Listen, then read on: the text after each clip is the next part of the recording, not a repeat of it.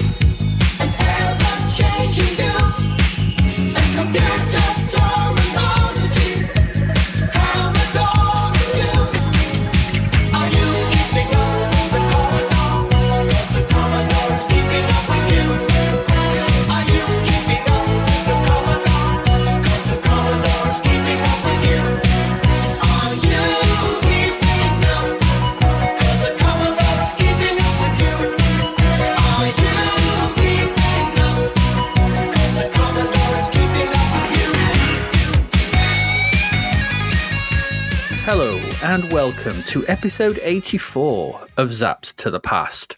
I am Adrian Mills and I'm joined as always by Graham Raddings. If you haven't listened before, this is a podcast where we discuss games that were released for the Commodore 64. We are using the magazine Zap 64 as a monthly guide for the games to focus on, but we are in no way affiliated with Zap 64 itself. This week we start our look at April 1988 and the first batch of games reviewed in issue 36 of Zap 64, along with what was also going on in the UK singles chart that month. So Graham, what have we got going on this week? In this overloud next-door neighbour's Halloween hot tub fancy dress party, complete with Now That's What I Call Spooky soundtrack, a washing-up bowl full of an eye-watering vodka and 3-year-old Advocaat-based fruit punch labelled Brain Juice, a plastic pumpkin full of vodka-soaked Haribo, and a dog wearing a mini witch's hat dry-heaving on the sofa of an episode. We grab our best 8-bit binoculars, clip on our Commodore epaulettes, and take the fight to the oceans as we command some battleships in Strike Fleet. Head to a bizarre medieval-themed future, climb aboard our space vehicle thing, and rescue some knights in shining armour in the nonsensical Night Games 2, and then check in on those pesky xenomorphs and their evil machinations before heading out to give them another good kicking in Skyfox 2. If you've eaten enough blood pasta and your drunken conversation with the person dressed as a vampire owl is going all shouty, we break out our bats, balls and bricks for a multifaceted, multi-dimensional game of Through the Wall in ... Traz. Once again, hunt around a narrow brown corridor looking for something to do, and then shudder at the pointless portmanteau crazy of Mandroid. Flying some supplies to the hungry folk trapped in an embassy in the utterly misplaced nonsense of Helidrop, before finally grabbing our trusty and dusty old mapping pen and scooting around some high-res landscapes as Linda in the Starquake Semeloid Scumball. Are we finally seeing better games on average here? Or, like Sergeant Howie in The Wicker Man, are we just being shown penis-shaped topiary? Let's take this one slowly. Okay, some interesting games. Duper. Lights are gonna blind us. Right. Well, it's the first episode of a new month, Graham, and you know what that means. Yes.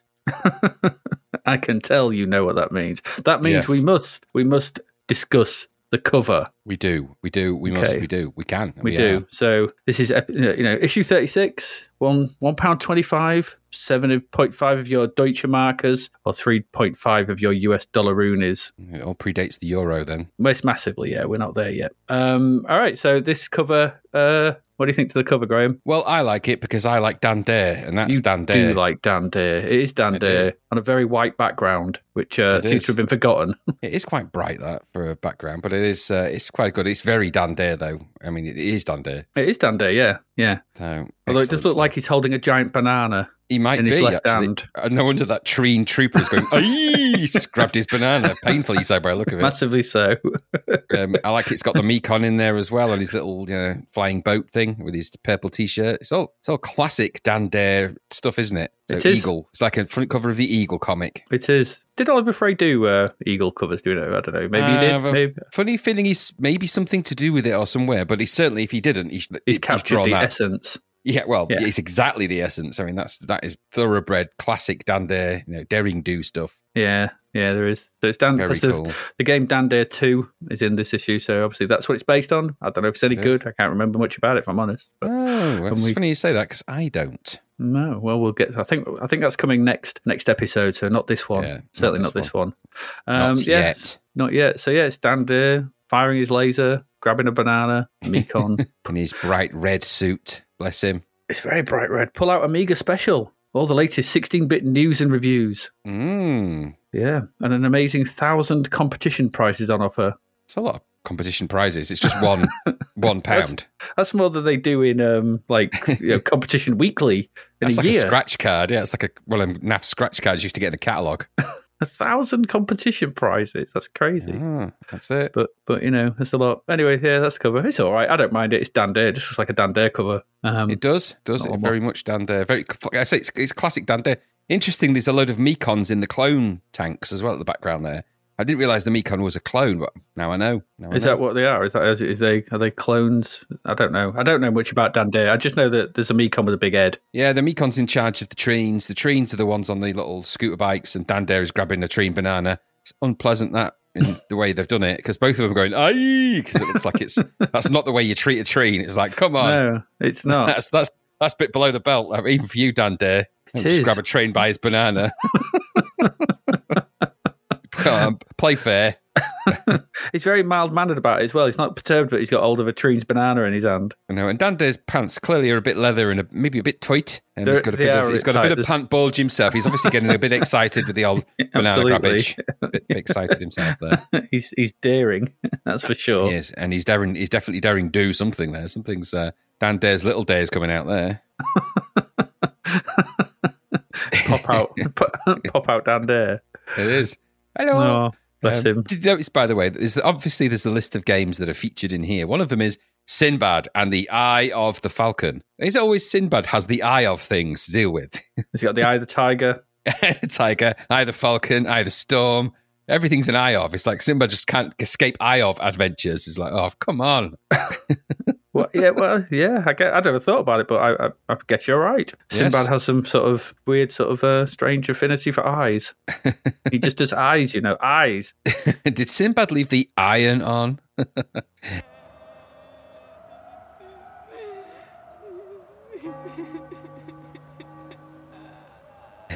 Anyway, let's move on.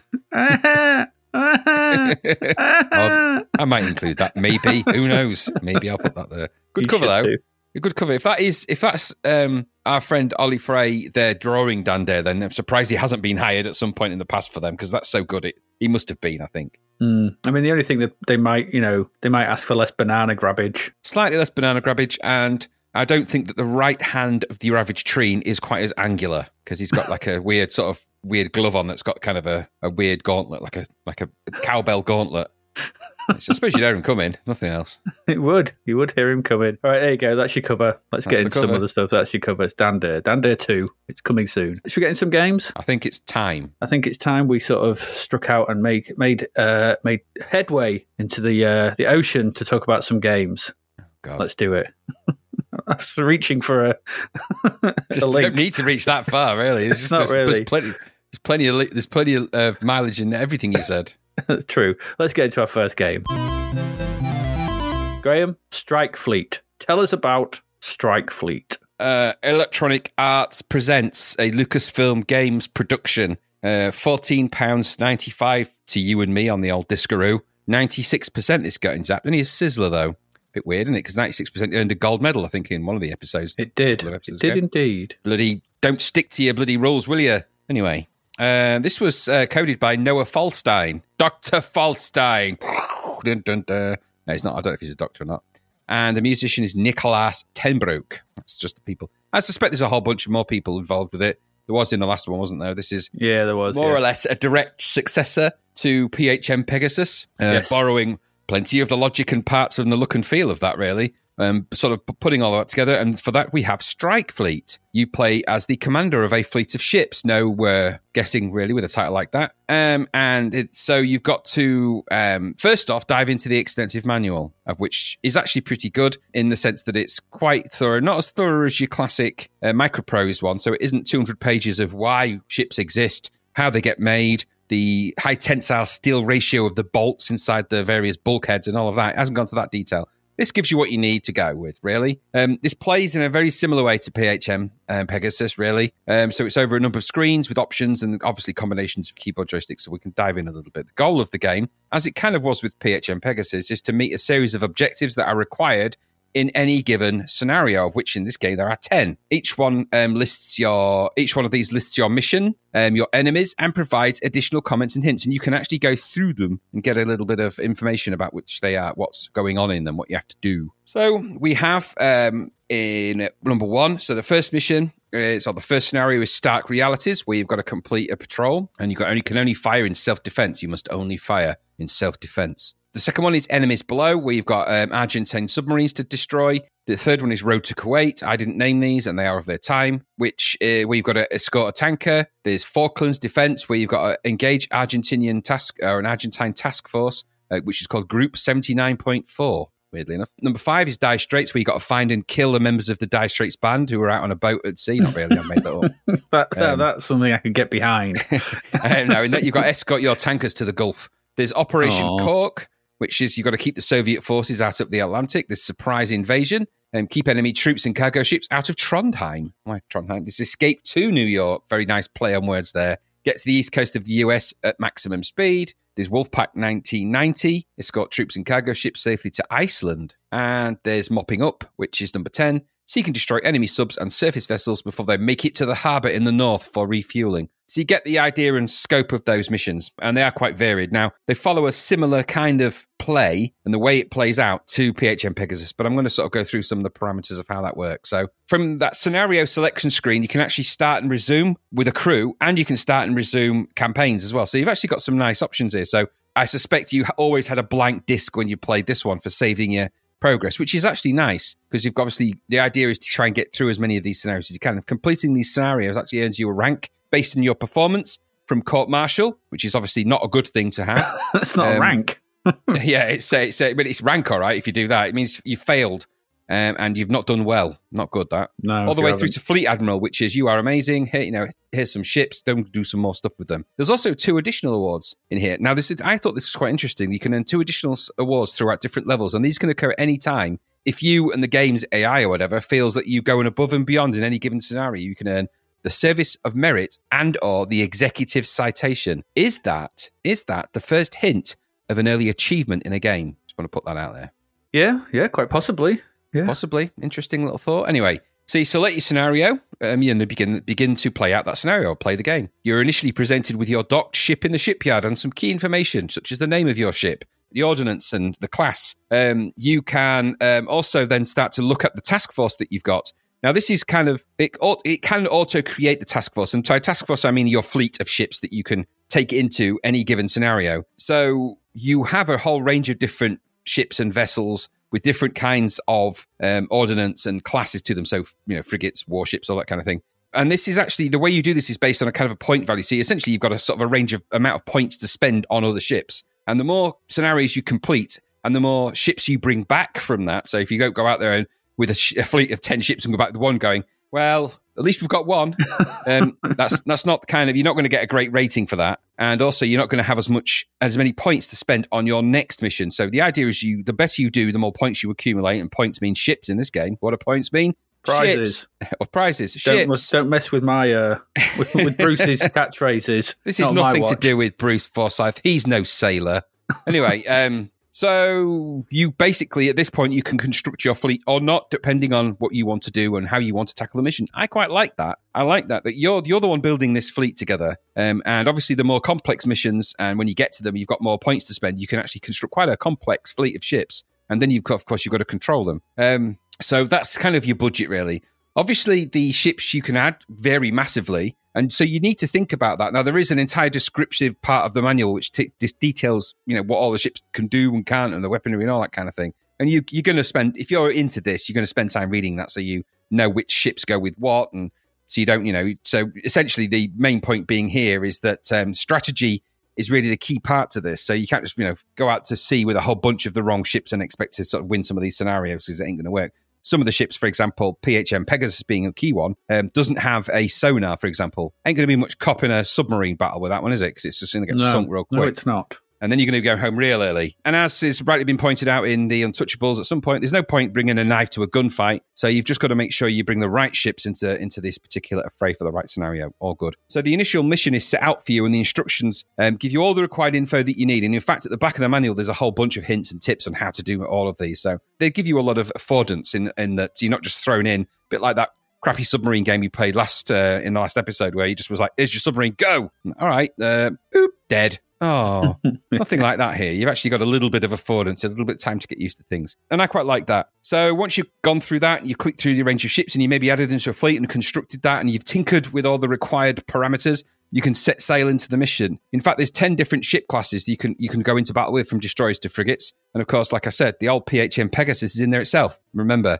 no good for submarine missions. Just remember that. And of course, like I said, the manual's got a whole bunch of hints and tips. So next up, really, in this, so the next part of this really is it's more familiar PHM Pegasus territory. You start at the CIC, the Command and Information Center, where you essentially control the action of your fleet. You've got a map view in there, and your initial view is that kind of map view, very similar to Pegasus, PHM Pegasus. There you can control how you approach the scenario and where you're going to go, and the waypoints. You can zoom in on this map. You can move things around, and you can sort of issue commands to your fleet from here. Indeed, you can actually split your fleet up at this point. And what will happen is you'll have a flagship in your fleet, which you assign when you start this mission. But if you split your fleet into two, so you send them on two different routes to a place, which is actually a good idea sometimes, one of your ships in the other group will become a flagship for that. And you can actually control them separately. You can merge them back into one fleet. It's really, really clever. And you do actually feel like you're in real command of a series of ships with this. I really liked it for that. Of course, it doesn't help that you can very quickly also lose track, really, of who you're doing with what and how. And, you've got to be on the ball with this. When you're controlling a fleet of ships, not like PHM Pegasus, where you had kind of one or two. When you've got like a fleet of 10 ships in this, you really need to know what you're doing. Because if you don't, it all falls apart very quickly, and you're just watching a submarine pick off your ships. It's very depressing, let me tell you, very depressing. I know from grim experience with that. Anyway, enough said about my the ill-fated Captain McGonagall and what happened to him. We don't want to talk about that. It's a dark period of naval history, I'm sure. So the idea then is you've got this map view, and you've got your ships, and they're all sailing off onto whatever destination you've got. Again, you've got some nice map graphics here and a little UI. The actual controls for this are actually combinations of joystick and keyboard, and that actually works quite well. You're not overwhelmed with controls, and in actuality, the controls work better in this one than they did in PHM Pegasus. They've refined that a little bit, because there were some dual kind of controls in that, which changed focus when you went to a different view. And I found that a little bit confusing in the last one, because you didn't quite know if it was going to do the same thing here. That doesn't apply. So once you've gone from that CIC view, of course, you're in the bridge view. And this is obviously something very familiar to your PHM Pegasus players. Here you control the weapons, ship systems, and engines. You have that familiar binocular view where you can look out over the targets. You've got control over radar and or sonar, depending on if you have those. And also you can then sort of obviously maneuver the ship and get to where you need to be, and then go into battle and start doing all the real nice stuff that you actually want to do. There's actually a whole lot to control here. And I noted that at this point, sometimes the joystick felt a little bit sluggish. It has keyboard controls, which are quicker. But if you're moving your options around with the joystick, sometimes it'll go click, click, and then it'll sort of go click, click, and it'll jump up to, and you're meant to be on the one below. And I'm not sure quite why that is. Yeah, I found that as well. I did. But I found that the key, if you just use the keyboard commands, generally speaking, that was easy enough to avoid. You just had to get used to it. But it is a frustration point, because obviously we're more familiar on the Commodore 64 with controlling things with a joystick than we would be with a keyboard as well, to some extent. So once you've got used to the keyboards and everything else, between the command information center view, giving you that kind of larger overview with map controls, the zoom in, the control of destination, everything else. By the way, you've also got different speeds for this as well. So like in PHM Pegasus, you can actually control the time of things. So you don't it's not going to take an actual 6 days to travel across the ocean. You can speed things up a bit. And you've got alerts in here as well, and fleet controls. The bridge view allows you to control the ships, weapons, and battles. So you've got the full control of your fleet, and you can select fleet areas. You can select groups of ships and all the rest of it, and you've actually got a really nice strategy game right at your fingertips here. The battles also play out in a very similar way to PHM Pegasus. In fact, let's just say it's borrowing the same engine essentially behind the scenes here. But only this time I felt that the enemy vessels are a lot more varied, and they're actually a lot more difficult than they were in PHM Pegasus. I think if I felt that the AI, such as you would describe it as AI in this, has actually had a bit of a kicker out. They've actually sort of kicked up the ante a little bit. The ships and the enemy captains you're facing felt a bit smarter. And when you play out some of the more advanced scenarios, you really see that, because they split their fleets into several different directions, and they'll flank you, and they'll attack you with one set of fleet while the other one's going around. it's quite nice how it works in that respect. And of course, the main point being, you've got to survive the scenario, complete it, and also come back with some ships. Damn it! Don't just come back, with one simple or a half sunken ship. Or worse still, like the end of Jaws, which is just you and the first mate peddling on some barrels on a plank. Well, at least we made it. It's not going to work out. Court martial awaits. It is. So I felt, with all that said, this is a good game. I think they've learned valuable lessons from PHM Pegasus, and they took them all into account. I thought the scenarios are a bit of their time, tonally, but they're varied enough, and they allow loads of modes of play here, because you can really take to these games how you want. You can just go straight to the enemies. You can wait for them to come to you. There's a whole bunch of ways to play this and parameters, and all of those can be done. I think because you set the parameters of your fleet as well, and how you control them, I think there's a whole bunch of ways you can tackle the scenarios again and again and again. You could try different ships, you could try different combinations, you could try different fleet combinations. I think that's real, strategic fodder for those that really like that kind of multi-angled approach to these kind of games. Really good that it does that. I think the way you control things is actually a bit better in terms of the construction of it. The joystick sluggishness aside, I think the actual construction of things is quite nice. And there's a solid immediacy to this game. It's a clever mixture of simulation and battles, and I think it works. You've got to be into this kind of stuff a little bit, but it does work. As I said before, the AI has certainly had a bit of a polish here, and the more difficult scenarios really do get panic-stricken and quite challenging, especially when you start to lose your fleet when things start to go wrong. It's really is quite disconcerting when you find that one of your prized, your second group flagship has just been sunk by a submarine, and that submarine's disappeared, and you're like, oh, damn it. You do start to feel a bit panic, and you're like, do I run away? What do we do? It's really good like that. So it's a game of careful strategy in some ways, and I feel it's got an unpredictability which makes it feel quite nice. The radar and the targeting works better as well, and I think because they've retained the time shift feature, you're not just sailing for hours on end and not actually experiencing any battles. You can get pretty much into a battle, if you want to do it that way, really quickly. And don't forget, of course, that the enemies, if you do wait around, the enemies will come for you in this, and depending on the scenario. But if they feel, if you're in the way, or you're in part of the objective is to try and stop them, and they've got to get past you, they will do what it takes to get past you, and it's really nice like that. So I liked it. Obviously, I found this. I got really quite into it quite quickly. I liked PHM Pegasus though, so it was a bit of a natural follow-on for me, and I was quickly into this. I think as much as there are more controls, that they are a bit simplified, and I think that weird dual control thing that we had is lost here, which is a benefit to this game because it feels much more solid because of that. It could be argued that they still look a bit samey, and that missions still have a similar problem to PHM Pegasus, which was that eventually you are just sailing a dot around and scanning the horizon line and all that stuff. But if you're into that kind of thing, if you're going to play the kind of games that present that kind of thing, this is kind of the way you'd want to do it. This is the kind of game that does it well. So, this is the leaderboard of the fleet control strategy games, really, because it's a little bit better than Destroyer in that way. You're controlling the entire fleet, which is a really nice touch. It's 96%, not a gold medal. I'm not sure why that is the case, but okay, whatever. I thought this played really well, nicely constructed, and a really well-realised game, and worth the time it takes to get into it. Remember, you've got to like kind of strike fleet type games and fleet games, but if you do, I need to go out here. What about you? Yeah, kind of similar. It's time, it's time to get wet again, is what I've written. As a sequel to PHM Pegasus Hove's interview, and this is one meaty upgrade. There's a lot more going on here, isn't there? Instead of just one ship, how does controlling an entire fleet, as you said, real-world hotspots sound to you? Well, to me, it sounds bloody daunting. I could barely control Pegasus, and now with an entire fleet at command, I know right from the get-go, this game's not for me. It's just not. I tried it, I played it, but and that's fine. Some games just not. What I can say though is that there's a lot of clever stuff here, and it's a real whopper of a proposition for those who engage with it. There's a lot to get your hands on in this game. I like switching the views, the whole thing. When I first started, I just set my helicopters off. I just went, go. Like, go, my pretties. Fly, my pretties. Yeah, it's literally, It's like, continue the research. They just went. But I like being able to sort of switch between them and sort of see where they were, even though I had no idea where they were going. I thought, I'm not going to make a good, just go. Where to? Just, can you imagine the ship's crew going, does he know what he's doing? Wherever your heart leads you, just follow your heart. He's just sent Terry to the Straits of Gibraltar. He's going to run out of fuel before he gets there. Absolutely. Crazy captain. So switching the views and watching the other things, that's quite nice. I thought it was, like you said, it feels a little faster, more responsive than PHM Pegasus, but sometimes a little over-responsive. Like you're flicking around a bit.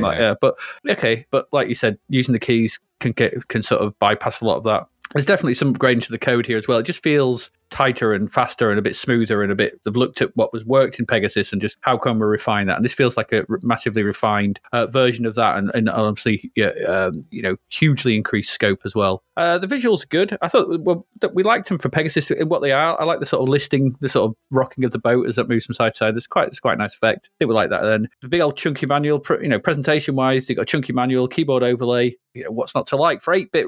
Is this a real time strategy game? I think you could call it that because it occurs in real time, isn't it? I mean, you can speed time up, but it's it's all going on at once. Yeah. You don't like it's not turn based. You've got to be so. It's definitely that tradition, isn't it? Because it all happens. There's no pausing the game. It just keeps on going. For those fans of the 8-bit real time strategy games, this is manna from heaven. It really is. It's not for me though. I get that the genre has never really hooked me, but I can appreciate its technical achievements, even if I know full well there's no way I'd get much enjoyment out of this. And I didn't. It is what it is. We all like what we like. Yeah, each to their own. Stranger didn't get a gold medal. I always think 96% is a little churlish. It's almost like so close. 1% off. But no, I'm sure we saw some the other week that got 96 and got a gold medal, didn't we? We did. We commented on it. Can't tell you what it was, but we commented. I can't remember either. But I don't know. One of the Macropros games, maybe. I think it might have been. Yeah, maybe it's the. Was it Stealth Fighter? Might have been. Yeah, I think it was actually. It might have been that, but I don't know. But if that got a gold medal, I think this should have really as well. I mean, the only thing I could think that didn't is just like maybe it's lack of broader appeal that stopped it from getting one. Yeah. Sizzlers are always about if you really like this, you're going to love this. Gold medals are everyone should play this, and you're going to get something out of it. And maybe that's But then again, I would argue that's the same with Project Stealth Fighter because you're only going to like those kind of games if you like triangles moving slowly in the air. You need to really like your triangles for that one. It's a song, isn't it? Triangles moving slowly in the air. There's a song about that. I think it must be. What do I know? It's impressive stuff, and as you've rightly said, certainly the best one of these watery sims we've looked at so far. In light of what have we seen now? Defender, Sub Battle Simulator, Hunt for Red October. There's probably been others, but Pegasus. There was that some crappy arcadey ones, but yeah, this was good, just not for me, which is fine. No, that's fair. But I can certainly appreciate what it was doing. So there we go. Strike Fleet.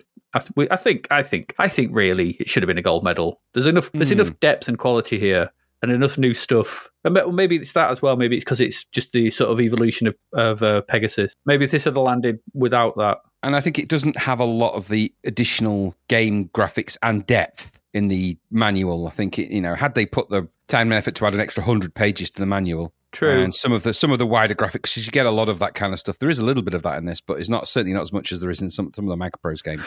No, that's true. But then they're all like glossed as soon as you actually get to the game, aren't they? So yes, they are. But, that's what it is. That's what it is. Whereas this actually has the chops in the game itself compared to them. There we go. Right, that's Strike Fleet. We did like it. It's a good game. If you're into this sort of thing, then really go check it out because it still stands up, I think. There you go. That was Strike Fleet. That's our first one. So let's move it into our second game of the week.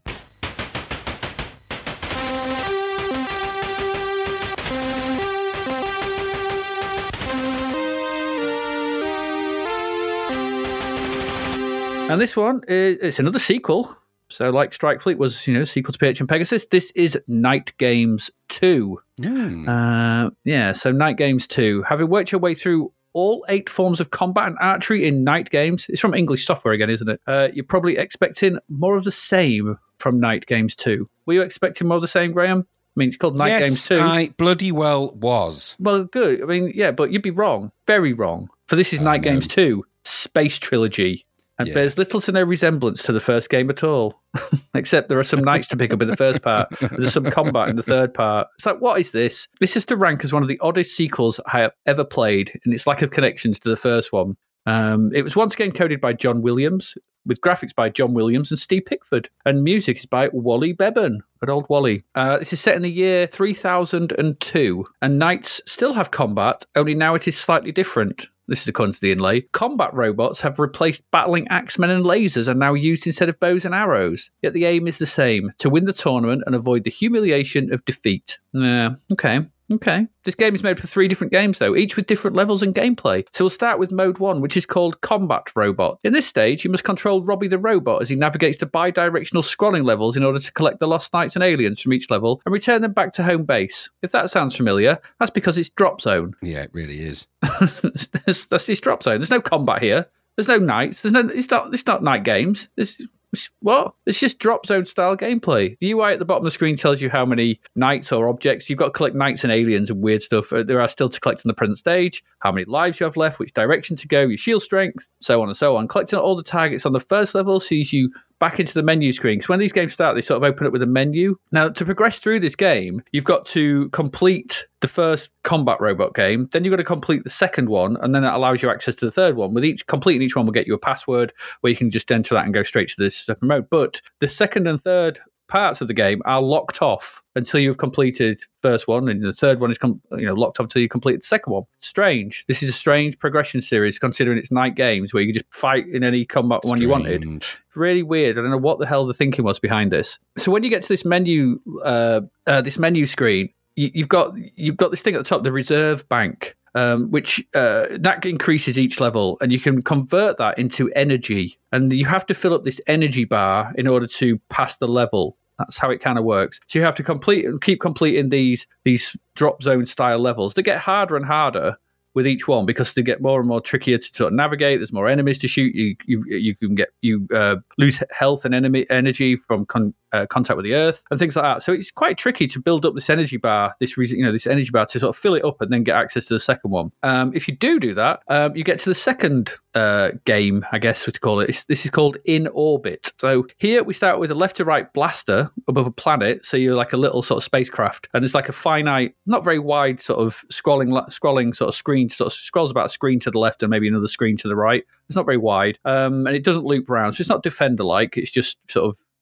little section where you got to fly around in. You just have to shoot stuff. It's just enemies just appear and stuff, and then they come in. So there are some smart bombs as well to detonate, and essentially you just got to stave off waves of enemies coming in and do that. And the second stage sees you the view changes from the rear of your craft. And sees you launching missiles at approaching enemies. Do that, do enough of them, kill enough of them. You get to shoot aliens in the loading bay of the space station. Again, the aim here is to convert your reserve tank, which you accumulate doing each level, each mini sort of game within each level within the mini game, to energy. And once done, you get access to the final tournament.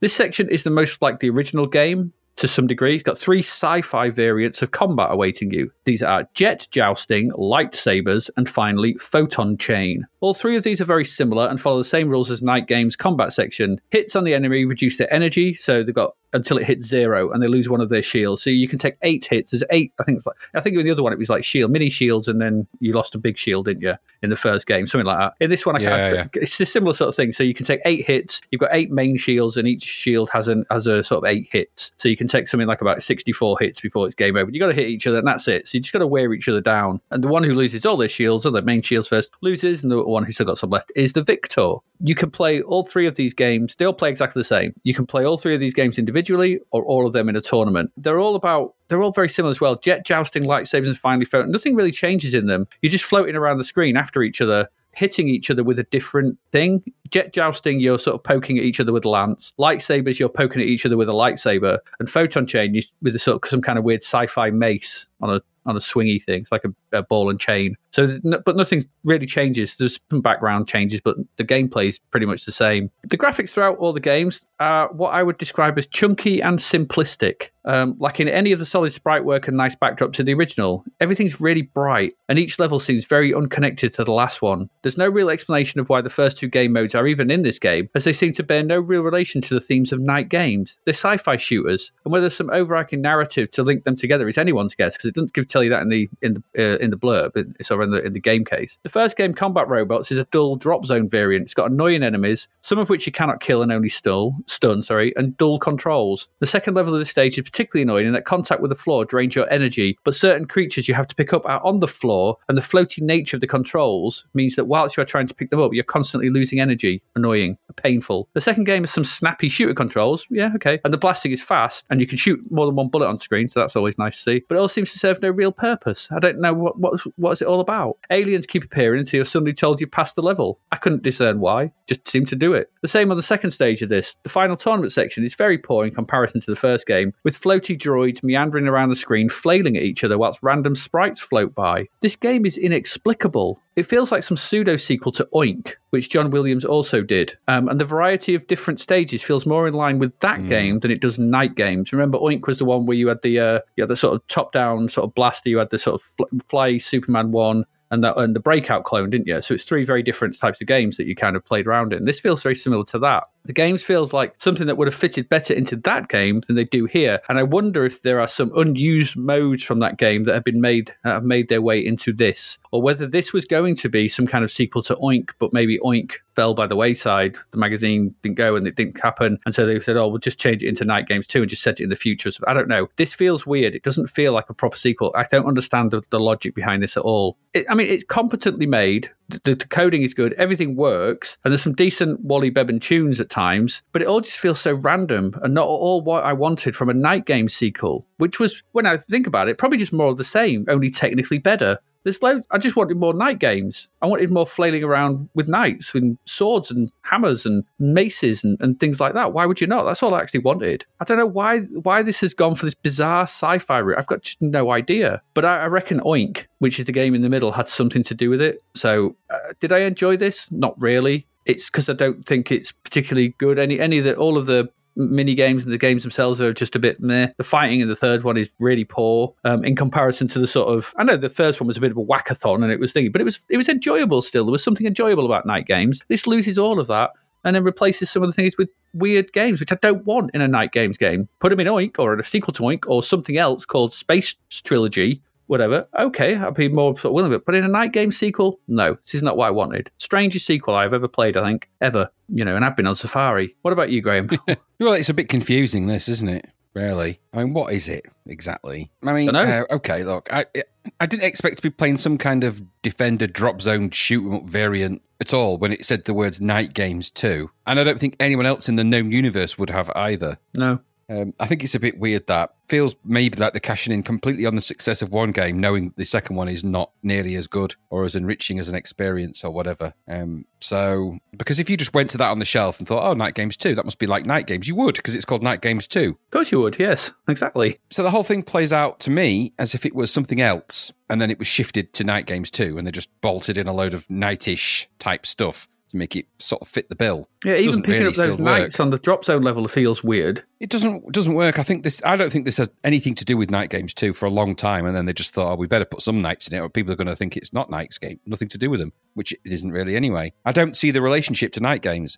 Just putting knights in it, even if they're space knights flying around with, space lances, doesn't make it anything to do with Night Games at all. There was no rationale for this. So I don't understand really why they didn't just make more of the stuff that made Night Games good. I mean, that would be the logical choice for me. Just, you've got, make this other night-related things, or make it sort of a bit like the Championship in something like Defender of the Crown, where you have to rise the ranks of being a knight to the... Yeah, exactly. I don't know. Just there's so many ways you could take a Night Games 2. It didn't have to launch into space, I think is the real... really didn't. Meat and two veg of that. So, I mean, I suppose what you can say is the graphics that are here are bright and interesting in the sense that they are essentially a space game with bits of night stuff in. And it's just, I don't wholly get the link to knights of old and sort of in that medieval stuff. I don't get it. I don't get why this game really persists in this way. If you want to make a shoot 'em up, make one.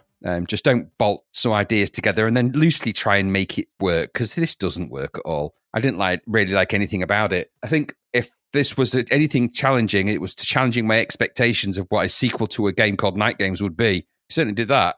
So 61% from Zap. I actually think that's high. I think this would be 61% for a game that should be called something else. But it's full price, so no, I didn't like it. It surprised me because I really thought I would. Had it been Night Games 2, and my expectations of what that might have been, probably would have liked that if it had just been more slugging it out with different weapons and stuff and put a bit of a upgrade tree in there or something like that. But without that and this weird, I mean, playing it was just weird to play. As soon as it started, I'm like, what am I doing? Why am I flying around on a rescuing knights in this weird spaceship thing? Don't know. Why? Why is that happening? Why am I not standing with a mace, clubbing somebody with a sword? Yeah. Anyway. Absolutely. No, unsatisfactory this. So, Night Games poo. There, I've said it. You have. I'm glad you did. I didn't want to, but I'm glad you did. I'm glad I did as well. I did. There we go. Night Games 2. Night Games poo. What a shame. I really like Night Games. Just not this. Well, not this is not. I don't think this is. You can actually officially call this a sequel. You think this is maybe somebody put the wrong game in the wrong box or something? I don't know, but I think you'd be hard pushed to call this a sequel. Can you imagine if they did this with other games? Can you imagine if you played IK, you got IK Plus, and it was suddenly Whizball? Yeah, it's what I mean. It's the stupider logic as that, isn't it? You were like, and then when you jumped out the ball, you were a guy, you were a karate guy. You're like, well, you're a karate guy. It's linked. No, it ain't. It's nothing to do with it. No. You can't. It's not, and it's not games either. I get the idea of a multi-compendium thing, but that wasn't the games part. The night games were games that Knights of the Realm did. Yeah. As in like a tournament, not random games that can feature knights. Let's play Space Command with knights in it. No, that's not what we meant. I think maybe there was a conversation that happened that somebody got the wrong end of the stick, and 6 months later went, "Well, you stuck with it now." So. yeah. I don't know. It's weird. It's very weird. But there you go. Games poo. Yeah, we don't like Night Games too, just because it's disappointing and it's not very good. It's not about knights. It's not about knights. No. In days of old. Just as an aside, a complete aside, knights in shining armor wouldn't fare so well in space. Anyway, no, it wouldn't. No matter what you're in, no one fares well in space. No. So if you're in a space suit of some kind, astronaut suit. Yeah. But just going up into space and jumping out of a spaceship with a suit of armor on, you ain't going to live long. No, but having seen things like Defender of the Crown, like you said, like you've got jousting, there's castle raiding, there's castle fighting, all that kind of stuff that could have been done. They could have done like combat with where you got to pick a weapon, so you could have been mace against sword, as you said. There's loads of different ways that they could have done this. Would have been and still been a worthy sequel. And there's loads of mileage in fiddly diddly la di da, hey nonny nonny music to go with that. I mean, that's with Dave Whittaker in for that. Oh yeah, absolutely. He'd be all over it like a rash, a 3-second rash. Yes, I'm afraid it's a hey nonny no for this game. Absolutely. Yeah, Lavender's blah. Right, there we go. No. That's Night Games poo. Let's move along. And just to round off this half of this part of the podcast, we've got another sequel. It's sequel-tastic. We're into the realm of sequels. Graham, Skyfox 2, the official Skyfox 2, not the one we thought was Skyfox 2 a while back. So tell us about Skyfox 2. Skyfox 2, the Cygnus conflict, is from Electronic Arts. It was Copyright Dynamics. I think they're the developers, designers, I don't know. Created by Kevin Ryan, Damon Sly, and Jeff Tunnell. They were also responsible for Arctic Fox. However, Damon Sly and Jeff Tunnell are pivotal names in the later and highly successful games of Sierra Online. If you ever want to look at the load of where it led them from this kind of thing, they became masters of strategy at Sierra Online and did loads of cool stuff. And there's an entire strand of interesting stuff. The music here in this is by Dave Warhol. No relation to Andy Warhol, as far as I'm aware. Maybe it is. I don't know that for sure. Oh, that's a shame. So anyway, after an uninteresting and unskippable title screen, to some extent, does sort of set the pace, I suppose, we are presented with our conflict summary. This is from the instructions. Effective immediately, Adrian, that's not in the instructions, I'm just adding that for context. All Federation warp warriors are on condition alert. I don't know what that condition is, just condition alert. Intelligent reports that a xenomorph, a bug hunt, uprising is in progress. We can only assume that their ultimate goal is the conquest of the Terran Federation, since all attempts to negotiate with them have thus far failed. I'm getting a proper Cylon vibe. If you recall your academy lessons, the xenomorphs attempted to subjugate the Federation on another occasion with unprovoked attacks on colonies. Their defeat was due because of the amazing Skyfox warplane. Once we had driven them from our colonies, we contained them in Cygnus, their home star system. Now it seems they want once again to spread terror and tyranny across the galaxy. To meet this new threat, Federation engineers and scientists have developed, get ready for this, the Skyfox 2 warp fighter. It's like, no, we need to call it something. How about Skyfox 2? That's terrible. Oh, well, I need to go to lunch. It'll do. Yeah, I'll do just then. Put it down at the top of the sheet. Every Federation warp warrior has been issued a Skyfox 2. Obviously, they're quite quick to make. In order to meet and deal with each Cygnus conflict as it arises, your mission in the Cygnus system: acquaint yourself with your Skyfox 2 warp fighter. Use the Skyfox 2 and your experience as one of our finest warp warriors to keep the xenomorph threat contained in the Cygnus constellation and protect all Federation interests there. Godspeed, warp warrior. I'd never thought I'd get to say that. It's quite exciting. Anyway, right. So you get the idea of it. So the xenomorphs have returned. after you beat him last time, and now you got to beat him again. Could have just said it like that, could I? You could have, yeah. That saved a lot of time. This time you start the game, you got to select from a whole gang of missions, a whole bunch of missions. They're real handy items, these.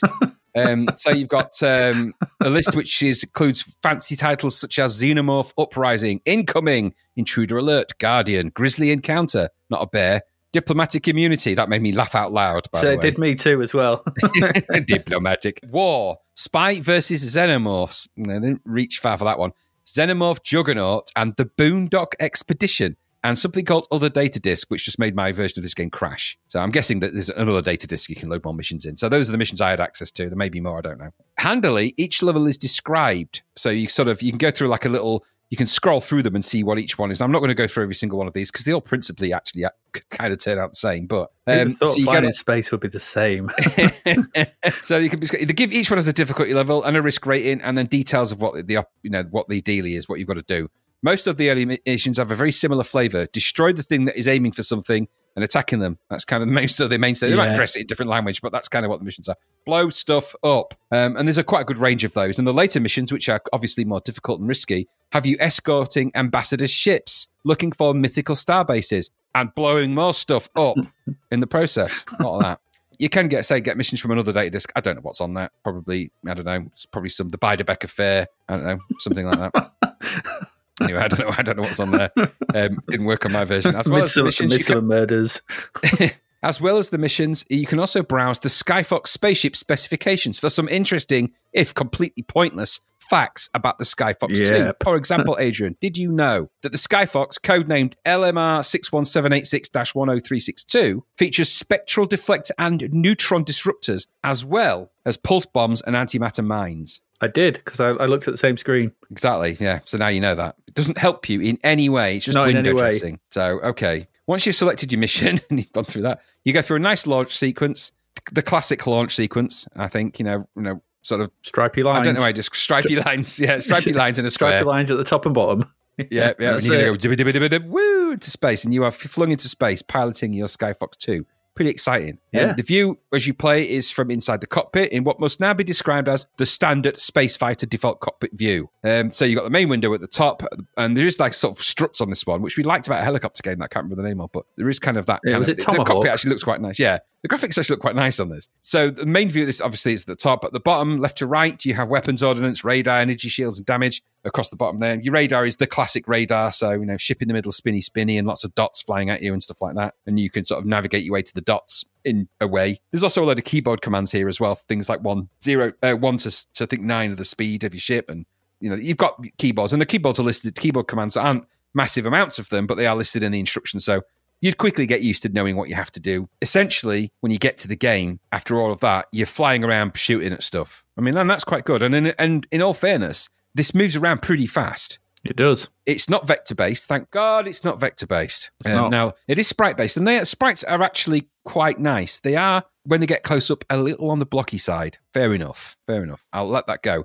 But it isn't just 3 stages of animation from distant to middle ground to in your face. They actually feel like you zoom up on them in this. There is a bit of zoomage. Yeah, that's quite nice. You're not fighting Bertie Bassett in space. No, and it feels like you're flying around in space at a good speed in this. So it's not jerky, juddery, vectory nonsense. This feels actually, when you launch into space and you fly out at ships, there's stuff to attack pretty much straight away. There was in the mission I played. Mm-hmm. And I was straight into it. I was flying about. That was always the nice thing about Skyfox, is that you were straight into the action. There wasn't a lot of faffing about, endlessly traversing from place to place. And that actually, ironically, is one of the problems that we'll come to about this. But, when the action's there, it's fast, it's paced, your controls are really, really slick. Your ship controls nicely and nimbly. It's got a good feel to it. It reminded me of the way the combat in Elite worked if Elite wasn't based on vectors and really boring.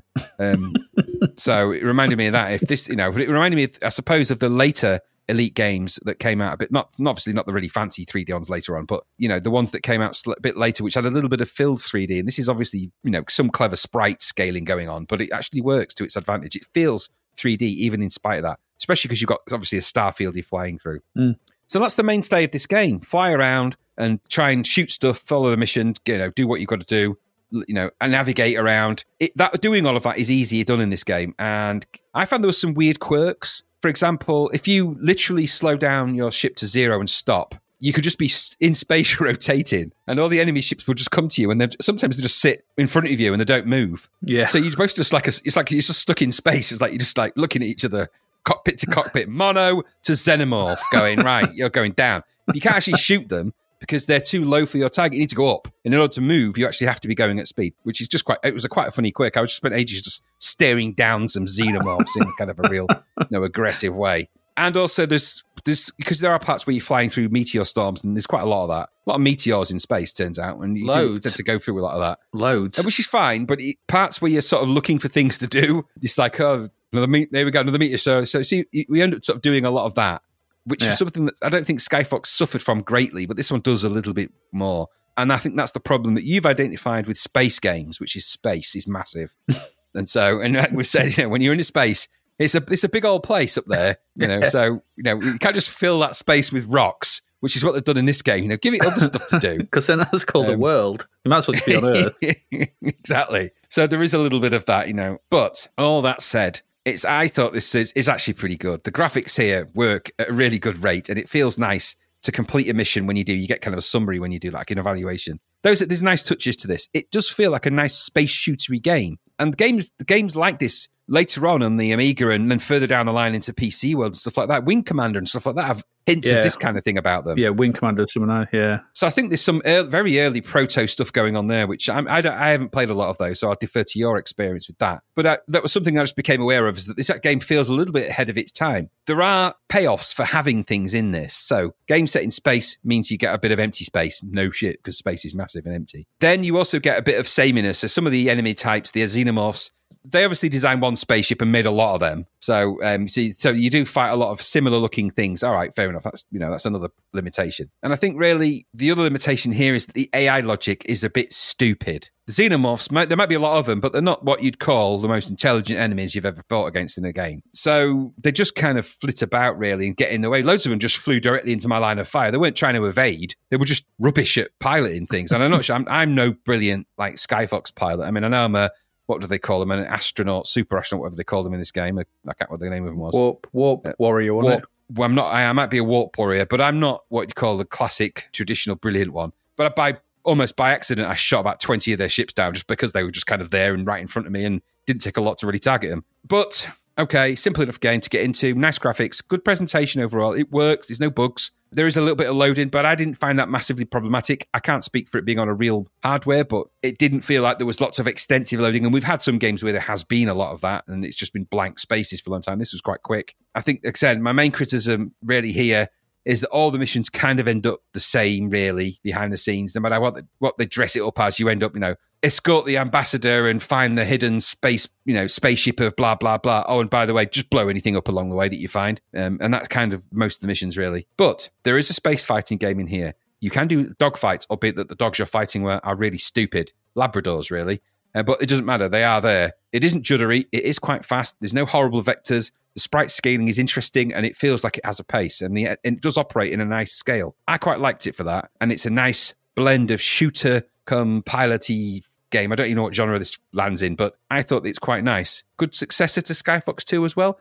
I don't know, more of the same in space, but I kind of liked Skyfox, so it works for me. What about you? Yeah, I didn't mind this. It's a proper sequel to Skyfox, not like that other fake sequel, Star Fox, that made me nearly lose my job. Yeah. But they're still, gone out into space like Star Fox did. Weird. And there are some good elements to this. The graphics are speedy. The 3D is good. Although the asteroids to me look like brains. They're a bit. They look like brains. They're all the same as well. It's like a world of. It's like a space of the same asteroid. All the same. The sound is a bit basic. It gets a bit repetitive. It's got a very tuneful tune though on the title screen. It's very tuneful. It's like trying to be a proper tune rather than something we normally hear. It felt really kind of with almost like a verse and a chorus.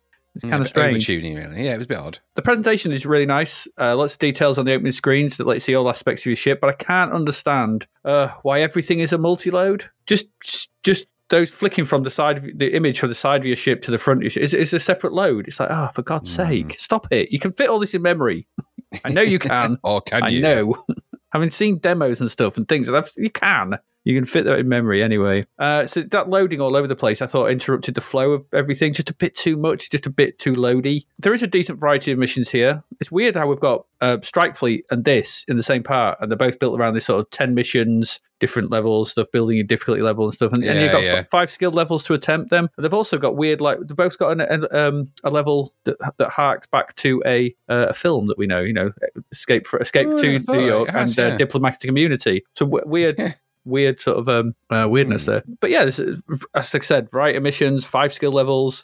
So anybody that likes that kind of thing, they're going to be in foxy heaven for this. If you're into these star battlers, it is like Wing Commander. Yes, there's elements of Wing Commander. There's another one I had on the Dreamcast that I just dug out. It's a game called Star Lancer, which was made by Chris Roberts as well. Now, I think Chris Roberts is the guy who's responsible for that bloody unending game that's never going to come out, isn't he? Star Citizen, I think that's the guy. So this is right. Kind of elements of that.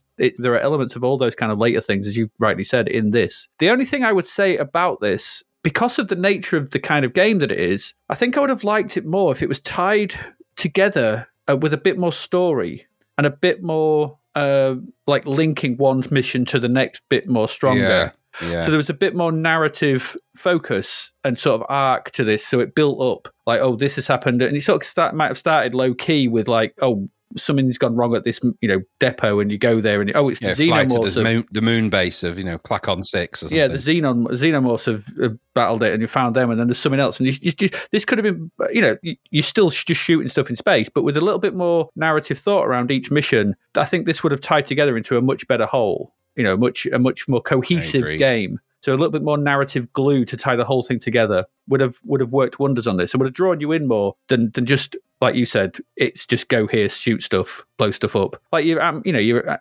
escorting ambassadors and things like that. That could have all been held together with some story and just to sort of engage you more. I think that's the thing that this is really lacking. As it is, though, it's a decent enough space shooter with nice graphics, though. But that's what this is, and I just think it just needed. And I know we didn't have, it's 1988, but we are seeing stories emerge into these kind of games. So we're seeing sort of these kind of. So we've had things like Maniac Mansion, and we know the strength of putting a story into something to hold the player's attention a bit better. And I think this could have easily been. It only needed something on the title screens. On the mission briefs, could have been like, right, we've signed this, go find something out, and at the end of it you get a little bit of, oh, we found this out, okay, but there you go. It's still all right though. I still did enjoy my time with it. 67% I thought was a bit harsh. I thought it was considering this only got 6% more than Night Games 2. Yeah, when you look at it like that, it is a bit. So I'd have put this way more. Not a big review either in the magazine. It's only like a thin slice, wasn't it? Yeah, I don't think they're really. Either they didn't really get into this, but they're all really positive about it as well when they're talking about it. Strange one, but no, this is all right. Better than I was expecting, because you never know with these sequels. But yeah, good game. Skyfox 2 is all right. Good fun. There we go. That's it. It's only 3 for this part. We're going to go away and take a quick break, and then we're going to come back with the singles for April 1988. So please stay with us, and we'll be back in a mo.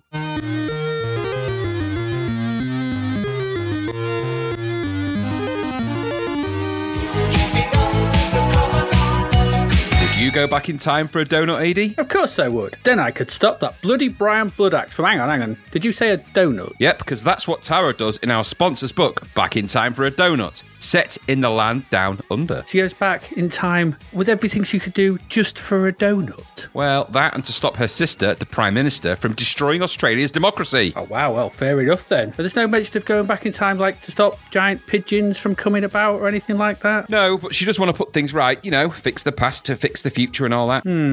So that's Back in Time for a Donut by David Hearn. Available at Amazon or Book Depository. Also available everywhere as an audio book.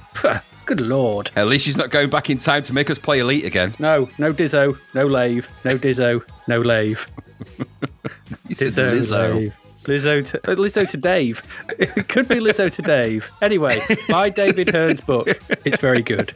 Yes, I agree with that.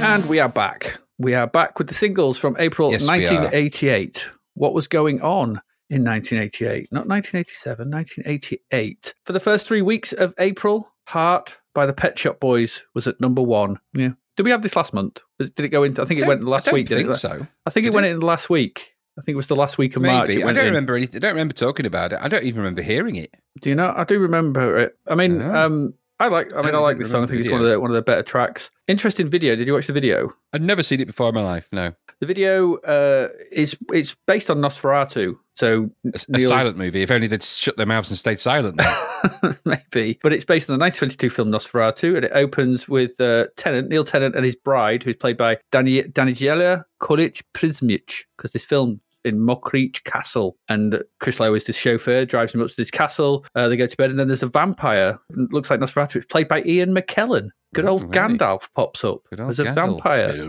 Bilbo. Suck your blood, Bilbo. The hell was that? I don't know. I don't Ian know. McKellen. Bilbo, suck your blood. I'm not here to suck your blood, Bilbo. Do not take me for a cheap trickster. I can't remember what he says now, but it's not that.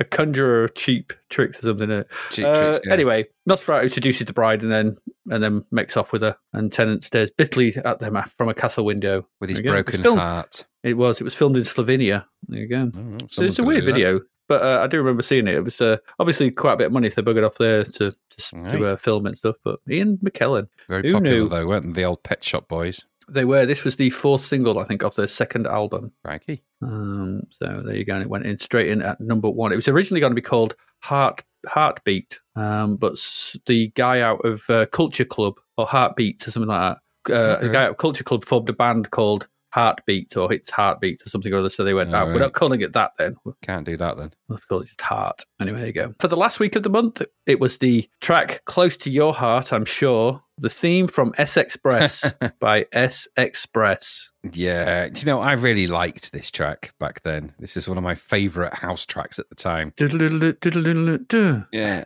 It's a song constructed from so many samples. It's mad, actually. That I mean, it's like a lesson in IP infringement, really. I mean, I can't really what this. They're like. I mean, the list is on Wiki if you want to go and dig it out. And if you think of that song and think of a line from it, it's probably a sample from another song. Mm-hmm. So I've got the Hearts for You. Yeah, that's from a song called I've Got the Hots for You, as you'd expect. There's so many of that, even down to the digger. That sound is from another track, and the Enjoy This Trip is from another track. So it's just the sampler has arrived, big style. Yeah, I made massively. a career out of it. And of course, S Express was then, we liked it so much, we made a demo group called S Express, although we dropped the E because we didn't want to people to think we were the Sexpress. You did, didn't you? Yeah, it was just Express, wasn't it? It was just an X. Because it was the Software Express was the official line from that. And it was better than what Gary, a friend of the podcast and a member of S Express at the time, his previous group was, I think, the Gremlins or something like that. And then he co-formed this, really. And I think that was, I'm not sure. He was a huge house fan, so I imagine he really likes this track as well. Even I like this track,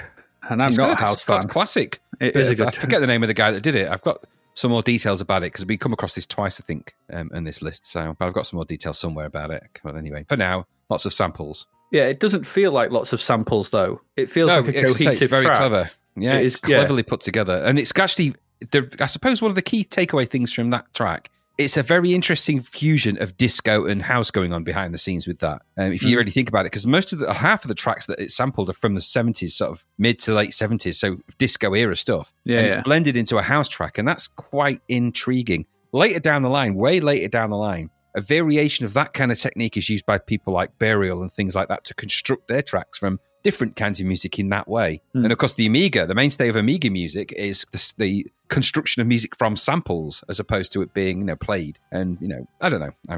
It's interesting that this is a track built like that. Probably made in a tracker, I bet. It could very well have been. I don't know. It could have been, for all I know. But yeah, good track. Anyway, that was it. That's your number one. So let's get into the singles. 3rd of April, straight in at number 28 is Armageddon It by Def Leppard. Armageddon It. Yeah. I'm really getting it. Of course it is. Another from the 1987 smash hit album, Hysteria. So many layers of guitar in this track. It's quite incredible. Describing the scene in the recording studio on the final day, Barry Guitar Pick Muldoon said, and I quote, "Then he, possibly Joe Elliott, he didn't actually specify, began to emit hard-shell chocolate eggs from his arsehole and started shouting for somebody called Sherry Felter. Rancid. Rancid, that. Weird. Just weird that happened. What a weird thing to have happened. in the the mixing of Armageddon. It Exactly. is that how he came up with the lyrics? Is that was is that Armageddon? It yeah. Well, there's a hard shell egg on the floor. Is that yours? Is that Joe, you've laid an egg. Chocolate. Well, let's say the key word here is, allegedly. We don't know that Barry Guitar Pick Muldoon who he was referring to, but Yeah, it could have been any of the leopards. that could have been anyone's egg. Yeah, yeah. The deaf one, the blind one, the one who can't taste. The candlestick maker one. Yeah, what do they call someone who can't smell or taste? Podcast friend Gary. Podcast friend Gary. The blind one, the deaf one, the one who's one's got no hand there, no arm, so he can't touch. Yeah. Yes. There's always a sense missing from a leopard song, from a leopard. Yeah, there is. There is. In at number 31 was "I Need a Man" by the Eurythmics. Yeah. Weird song. This It was a bit weird. They've gone a bit weird now. yeah, Officially weird. yeah. So this feels like it felt like some weird mix because the sort of lyrical content and the way the sound of it felt like some weird mix of Robert Palmer and Shania Twain to me. I don't know. Yeah. Well, remember in the previous Eurythmics track, I can't remember the name of it, but we said that then they'd gone off kind of on a wild tangent where she was kind of opera singing at one point, wasn't she? And it was all a bit weird. But when you said a weird mix of Robert Palmer and Shania Twain, did you mean a song blend mix, or did you mean some kind of Brundlefly technology had blended them together into some kind of Palm Twain, which would be kind of interesting and weird?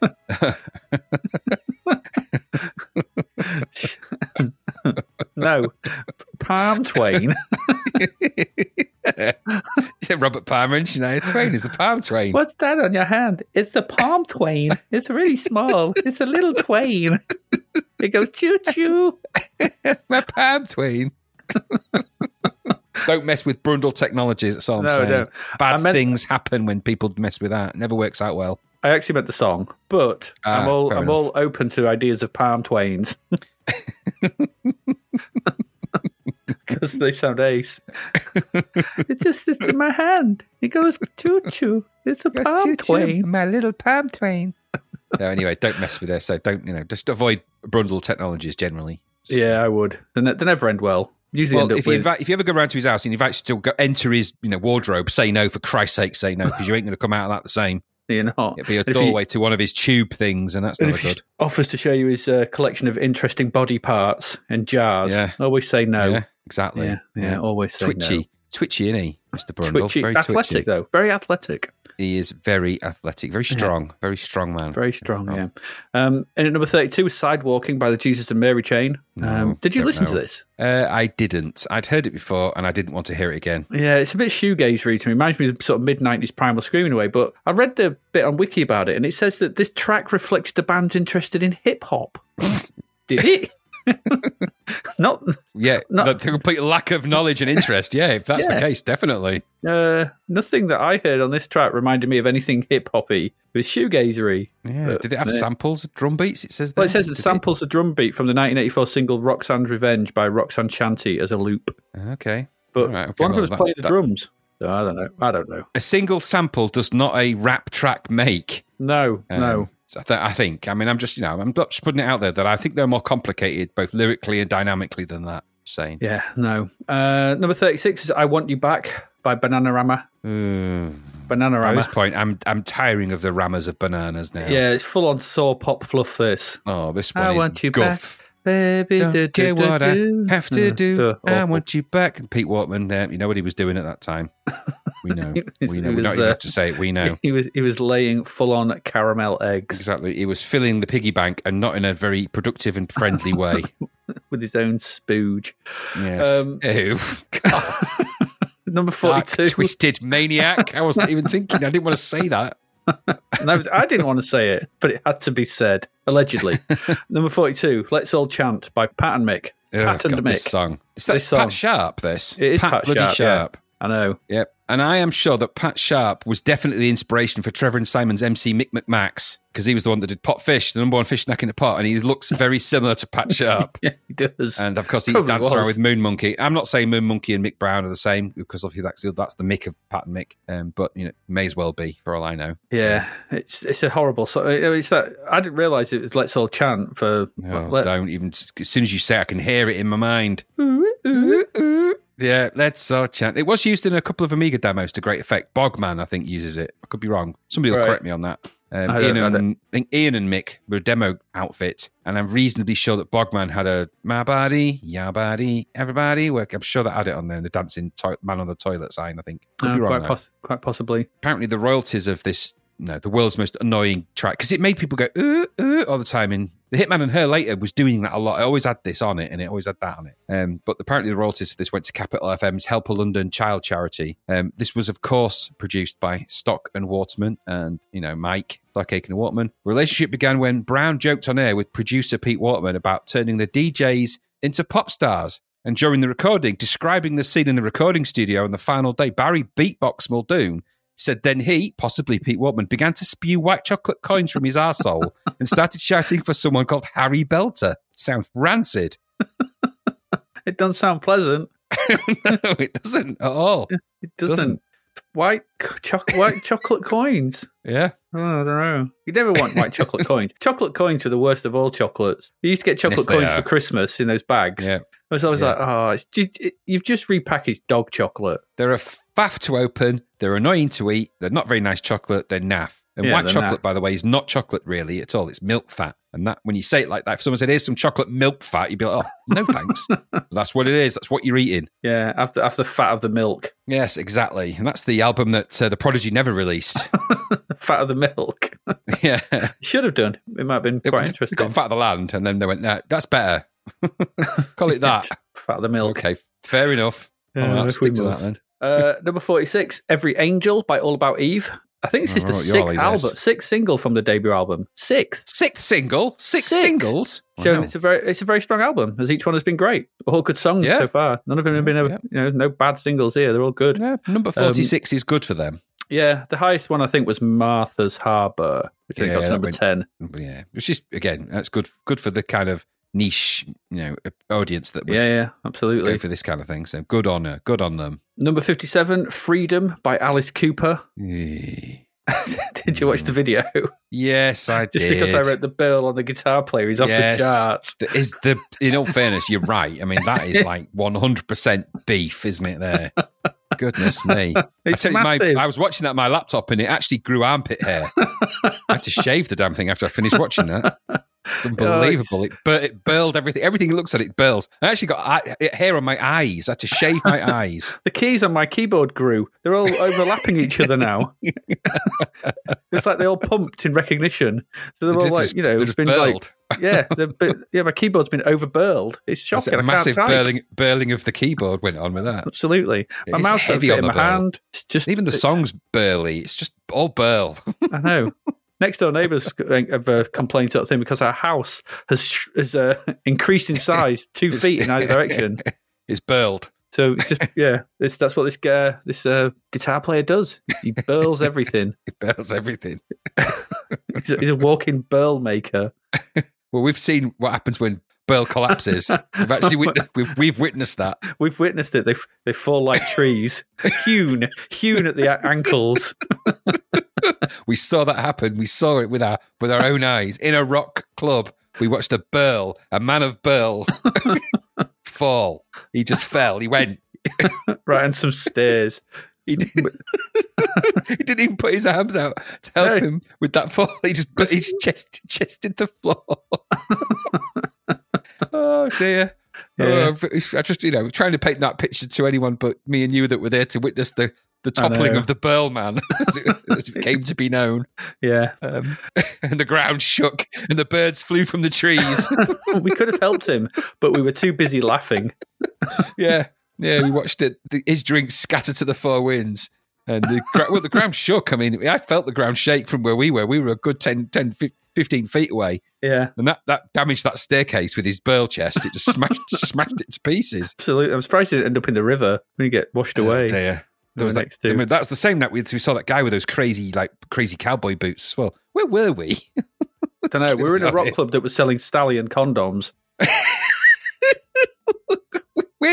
How, why? You know what? We'll leave that to your imagination. Some things are better left unknown. Yeah. Why we were there and what we were doing, what they were doing. Yeah, absolutely. Oh dear. Number 64. Push the Beat Bauhaus by Capella. Oh, is this Yeah. Capella that did the, you got to let the music, got to let the music. Possibly. Later on. I listened to it. That one. At first, I thought this was something to do with Bauhaus, but it's not. So I thought it was some kind of weird Bauhaus sort of mashup, but it's not. It's just cliche levels of house. Yeah, It really Capella is. were around this time. They started to push loads of this kind of house started to come out of Europe, essentially. Yeah. So we got this, and you'll see loads more of it. There was Clock, there was Capella. You got Two Unlimited out there somewhere, and all that kind of Digital stuff. watch. Yeah, it's sort of the same ilk. Sundial.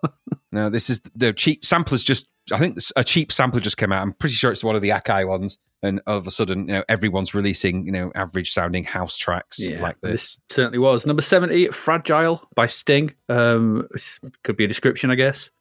This was, did you listen to this? So melancholic, so moody, so boring. Yeah. so boring. Sting. So Sting. It's the tagline of his marketing. It is the tagline of the marketing, yeah. Yeah, it is. It's just him sat there with the guitar being noodly boring. It's like, don't get me wrong, he's talented. Is that the guitarist in his band? Noodly boring. Hey, Noodly, come over here, play us some guitar. Can you make it interesting? That is not my way. Oh, okay, Noodle, well, but you'll be uninterested. Maybe this is just the actual thing of this. Isn't Fragile by Sting? It's just Fragile Sting. Just a picture of him looking a bit weaker. It's not been so well recently. Absolutely. Oh, it's a picture of a wasp he's with had a cold. its sting hanging out. So this is this is the song of 1,000 wasps. nothing fragile about wasps. They're horrible. I hate them. I know you hate wasps. I know you do. Number 72, When Will You Make My Telephone Ring? 1988 by Deacon Blue. Hopefully never, because I hate you. I'll never call you. No, Not ever. and Deacon Blue is to me sounding more and more like a sort of a craft cheese. So Absolutely. Well, I've just written this is Blandcore Hyper Smug Edition. it actually is, yeah. He looks dead smug in the video, and it's dead boring and bland. There's a surprise. Yeah, rubbish. No. When will you make my Awful. telephone ring? In brackets, never, mate. Never, ever. No. I'll smash it so no one can contact you. Number 74, Walk in the Night by Paul Hardcastle. Terrible thing, that. Oh, it's rubbish. It's got a video based around funny animals. Yep. I gave it 20 seconds and I want them back. Yeah, come on, Hardcastle, make with my seconds. So I was like, what is this crap? If you can't make 20 seconds, I'll settle for 19. Hey. Hey.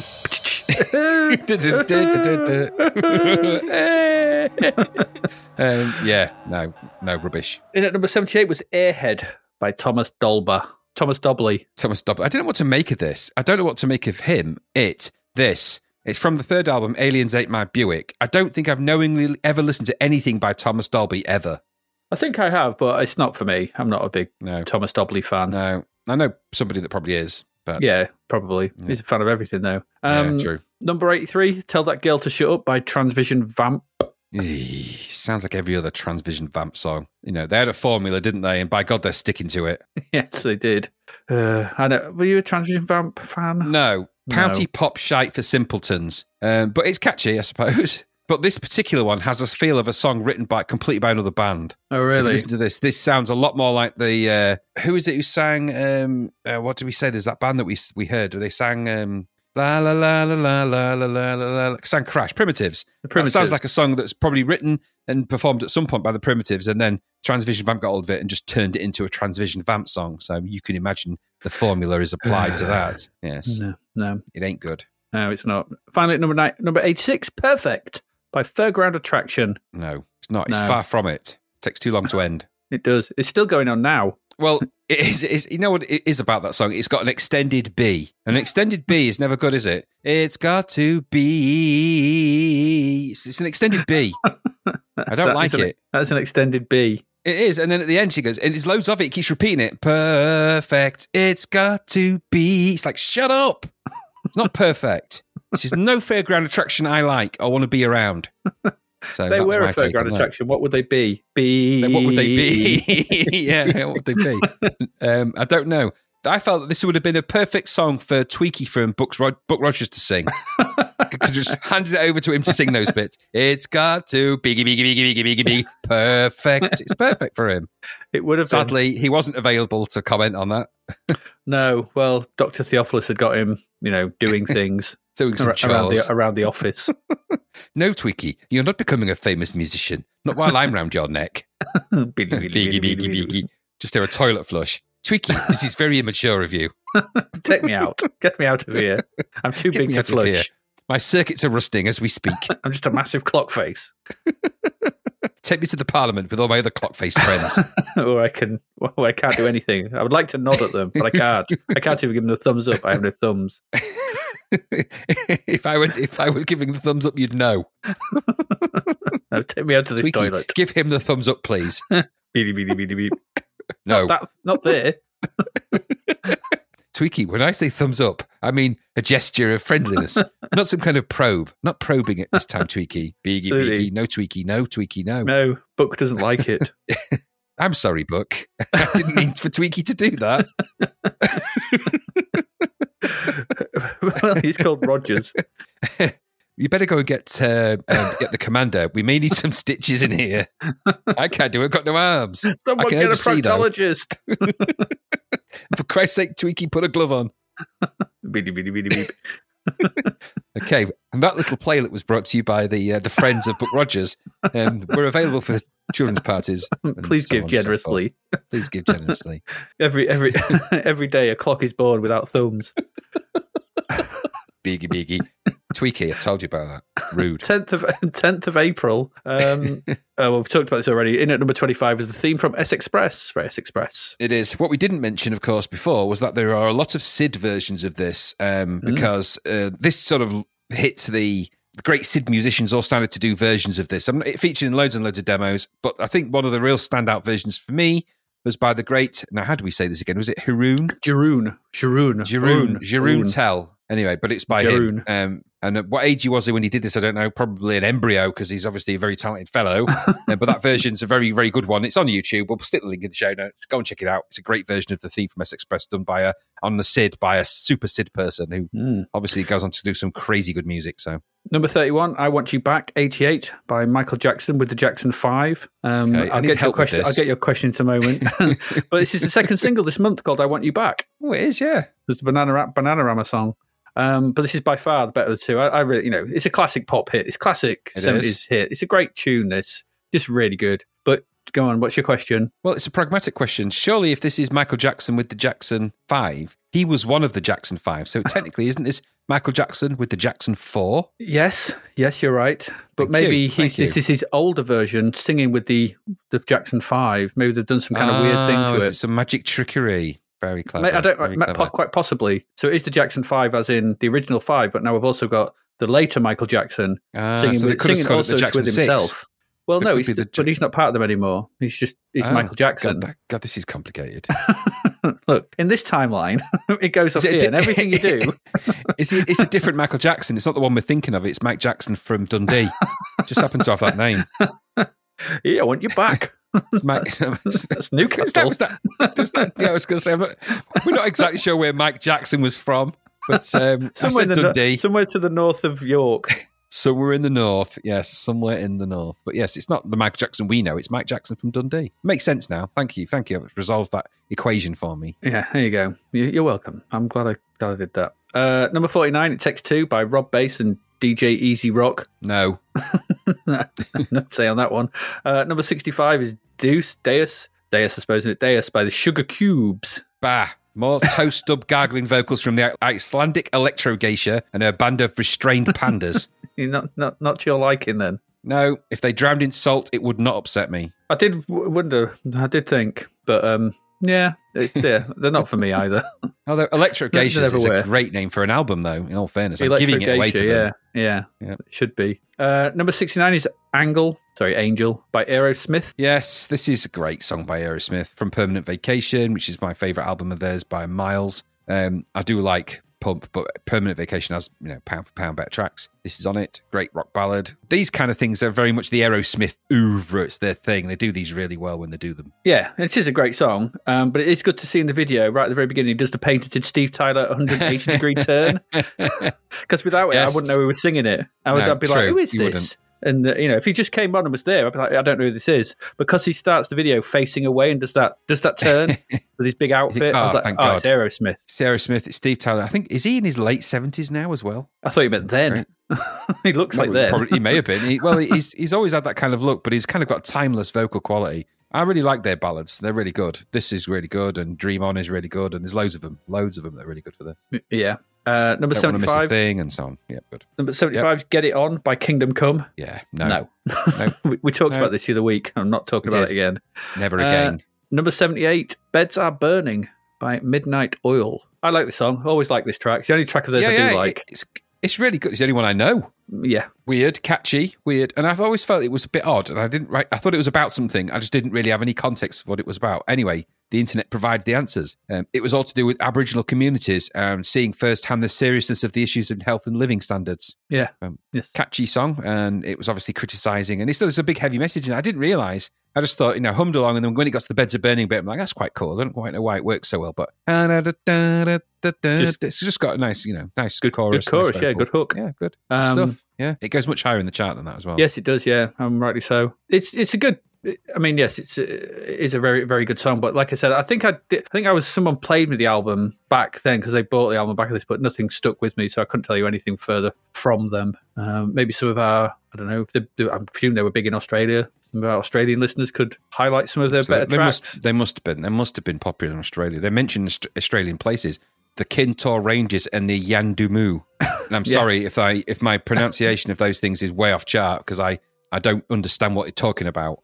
Yeah. but I know it's important stuff. Yes. Okay. I've never heard those places either. 17th of April. In at number 14 was One More Try by George Michael. Yeah. What? One More Try at what? Well, Hook a Duck at the local fairground. Quite possibly. This was like the Sting song. It's really boring and overall. Yeah. Really. Well, it's George Michael in that period where he's just boring and overall. Yeah, it all goes very dull and boring until you get to sort of later when you get Fast Love and stuff. It was all a bit slow and bit, sophisto stuff. Dull video. Yeah. It's music for dinner parties. Absolutely. Yeah, not my dinner parties though. No. Number 25, The Payback Mix, Part 1, James Brown. Ow! Yeah, 2 seconds in, he goes, I just want to, hey! It's just immediately, it's like, oh yeah, it's James Brown. It's like the Steven Tyler turn. It's the James Brown. Yeah, well, that's how he says goodbye, hello, how are you, many other phrases. Just in that simple statement is the James Brown language. Yeah, it's all to do with, context. It's all to do with the context of where he is. Exactly. If he's happy, you get a hey. If he's sad, you get a hey. No, you just get a hey. It's all the same. It's all the same. You just know. You've got to apply context to his language. I like that, though. It's kind of invert Latin.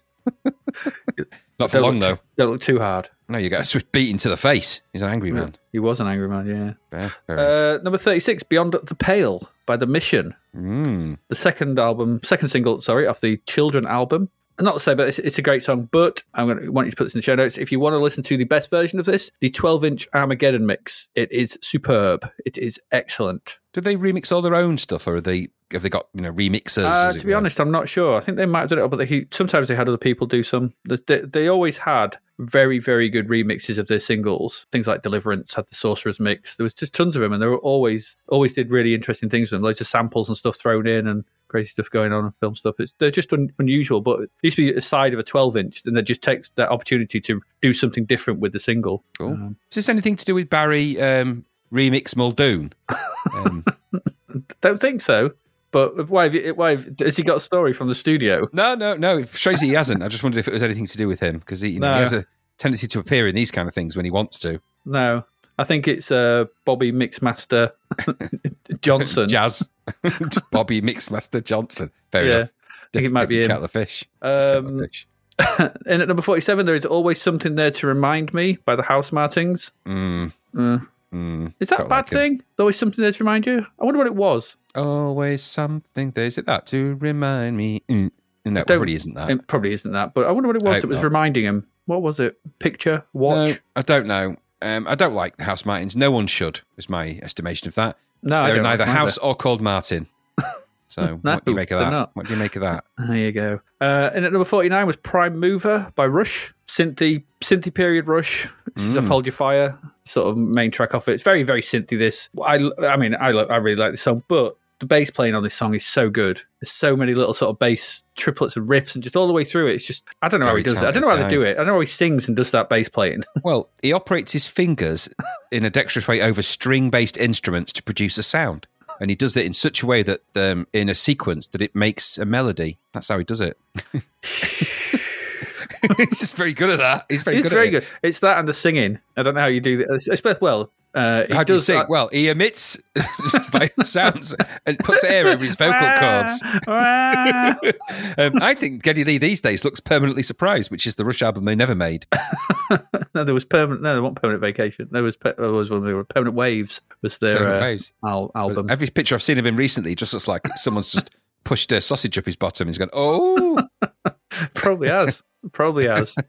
Absolutely. No denying the guy's talent, though. In all fairness, I mean, goodness me, did you see the performance of, well, such as it was, of the Rush members for the tribute concert for the guy from the Foo Fighters? No, I did not. If you haven't seen that, go check it out. Geddy Lee playing with the remaining members of the band. And stuff. Really? It's really good. Really good. Because they're all huge Rush fans, all of them, so... Yeah, I know Taylor Hawkins was a massive Rush fan, yeah. Yeah, exactly. Yeah. So just go and watch it because it's an amazing tribute anyway. It's worth seeing for that and also for seeing Eddie Van Halen's son playing Eruption, which is just mind-blowing. And also Taylor Hawkins' son playing Hero. Yes. On the front when he does the drumming for that. That's so good. Really good. Yep. Go check it out. The entire thing's probably on YouTube by now, I'd have thought. Yeah, probably. Number 64, Johnny Be Good by Judas Priest. Awful, horrible, and pointless. I know.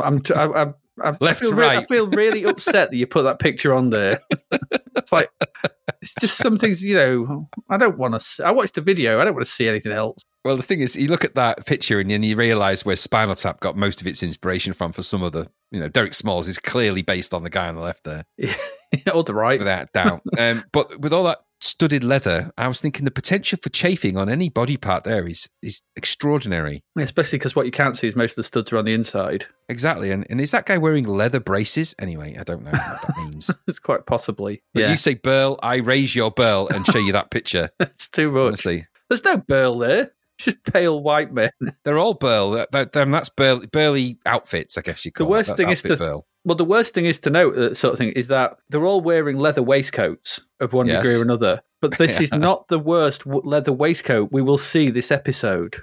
It's not, is it? No. There's one coming right at the end, which is out leathers them all. And it ain't good. No. Number 71, Somewhere in My Heart, Aztec Camera. Oh, I'm like you. I hate this stupid song and the lyrics. Yeah, it's stupid. Silver splits, but a baby being born to the overkill. Is it Somewhere in the City or Somewhere in the City? It's Somewhere in the City because it's somewhere in my heart. So somewhere in the city where the air is still, a baby being born to the overkill. I hate that song. I don't think I can't hate it. It's just omnipresent for a while in every 80s collection, isn't it? My heart, yeah, I'm just no. It is a good. It's the only catchy chorus. Yeah, it's the only one I know. It's the only one anyone knows. Even it's the only one he knows. Hate is a strong word, but I do hate it because it was around so much. I came to hate it. I reckon you'll hate the next one more, which is The King of Rock and Roll by Prefab Sprout. I absolutely hate 77. That. Yeah, more smoke, blank, nonsense. Absolutely. Hot dog, jumping frog, Albert. Shut up, you annoying turds. That's not what I wrote. I wrote stronger words. But I hated it. I hate this song. Good Lord. That kind of language is no place in time or space. Those are strong words. For the keen-eared out there, the only funny time I've ever seen this played contextually is when Daisy plays at a really crap party in the TV show Spaced, which everyone should go and watch because it's very, very funny indeed. Especially that episode. It is. Unlike our next song, number 84, Pump Up the Bitter by Star Turn on 45 Pints, which is not funny or clever. It's stupid and not funny. No. I don't know where these things, someone thinks it's a good idea. That's really funny. You should release that. That conversation ended up in this situation where we've got Pump Up the Bitter, brew it. It's rubbish. Terrible, horrible thing. Erase from space. Yep. 24th of April, and at number 26 is Out of Reach by the Primitives. Yep. It sounds exactly like what you're going to expect. Sounds like Primitive song. Sounds like the Primitives. Vocals. Good song, though. I liked it. Yeah. I think they're a good band. Mm-hmm. Number 50 is The Finest Work song by R.E.M. Never heard it. I didn't recognise this one either. It's all right, though. No, I've realised over looking through all of the music we have, there's so much R.E.M. that I'm never going to listen to. I felt relieved. So that's quite good. Just put it on while you're asleep. Then you can R.E.M. while you listen to your R.E.M. Yes, true. Rem. Yeah, you get double rem. Number 58, Imnin Alu by Ofra Haza. Yeah. And I've put, is this some kind of ancient spell? Well, I hope not, because I've just summoned something. Or is this someone with a cold or about to sneeze trying to explain that they're in a zoo without a hat? I'm in a Maybe. zoo without a hat. Sorry, you're in a zoo without a hat? Second class return to Nottingham. Tunes. You need tunes, mate. You want to play Osmium? Get some Hall's mentholyptus. Some mentholyptus is what you need. Ofra Haza. I don't know. I don't know what this is. Ofra Haza, though. Why do I recognise the name Ofra Haza? Did they sing with the sisters? Was that Ofra Haza who did Temple of Love? Yeah, I have no idea. No. When the Temple I don't know. 92 remix. For some reason, all I can hear in my head is Murph and the Magic Tone, so I'm guessing the answer is I don't know. He's got the bear Quando. You've got the bear in the. Do you know what the ballet is? Yeah. Yeah, the ballet. Yeah, no. Number 71 is I Can't Wait Anymore by Saxon. Oh, goodness me. That Oh, video. did you watch the video? Blue screen Yes. hell. It made me laugh out loud. Goodness me. Have Especially- blue screen will abuse. And then the spandex wearing is off the charts. Oh, it's just On that guitar, it's- ridiculous. I mean, goodness me, the plums must be well tucked in with him. They've gone, I mean, they've gone that's back elastic up, bands. and if you look Jeez. closely, sort of thing, they've replaced his tonsils. Well, they are essentially wearing the same material that you would use for a slingshot. So, crikey, Bob, tight Yeah. pants is an understatement there. It was my It's like eyes. second skin for them. It's quite grim, really. It was horrible. At number 76 was Give Me More, More, More by The Wonder Stuff. Ugh, yeah. I know a few people who were really into these. I wasn't one of them. No, I didn't mind some of their bits and bobs, but this was okay. And the first album, 8-Legged Groove Machine, is actually all right. It's pretty much the only one I really got any time for. Yeah. I didn't like Hup, Never Loved Elvis, No. whatever the fourth one was. Don't know. It would feature on an album called The Best of Gullivers in Grimsby, and the Wonder Stuff would feature heavily on that on the Tuesday night's album. And for a Friday night, it would have been Dizzy with Vic Reeves. You just sent a shiver down my spine. It was just everywhere for a while, wasn't it, that track? Yeah, wasn't it just? Yeah. Number 78, America by Killing Joke. Now, if there's ever a song that did not sound like you'd expect it to sound, this is it. Yeah, I gave it a listen. Yeah. I was like, okay. I expected Killing Joke to be quite metally, and that ain't. Sort of metally gothy type thing, yeah, a bit darker. But quite what you described that as, but it ain't what I thought it It would be. interestingly, though, the thing I noticed about this was it's weird. We have to sort of have these sort of correlations in between a couple of songs. This is a song about what it's like in America and the American political system, and it's not very good. And so was Alice Cooper's Freedom. Oh, it similar, was, yeah. similar, thematically similar. Yeah, they're linked. They're linked. It was, but this one lacked all the burl of Alice Cooper's, and so on a burl, if this was like Top Trumps, this would You lose just lost on the card on the burl. Burl quota. Yeah, on the Burl quota, yeah. Alice Cooper would be walking away with that one every day. I can't think of a video. Maybe John Farnham's You're the Voice, where Rambo's playing the guitar. That has also got quite a lot of Burl power, that one. Yeah, proper Burl power. Yes, I coined that phrase. The lesser known Sporty Burl. Ginger Burl. Yes, we've invented a new thing. Listeners of this podcast, Burl power. Burl power.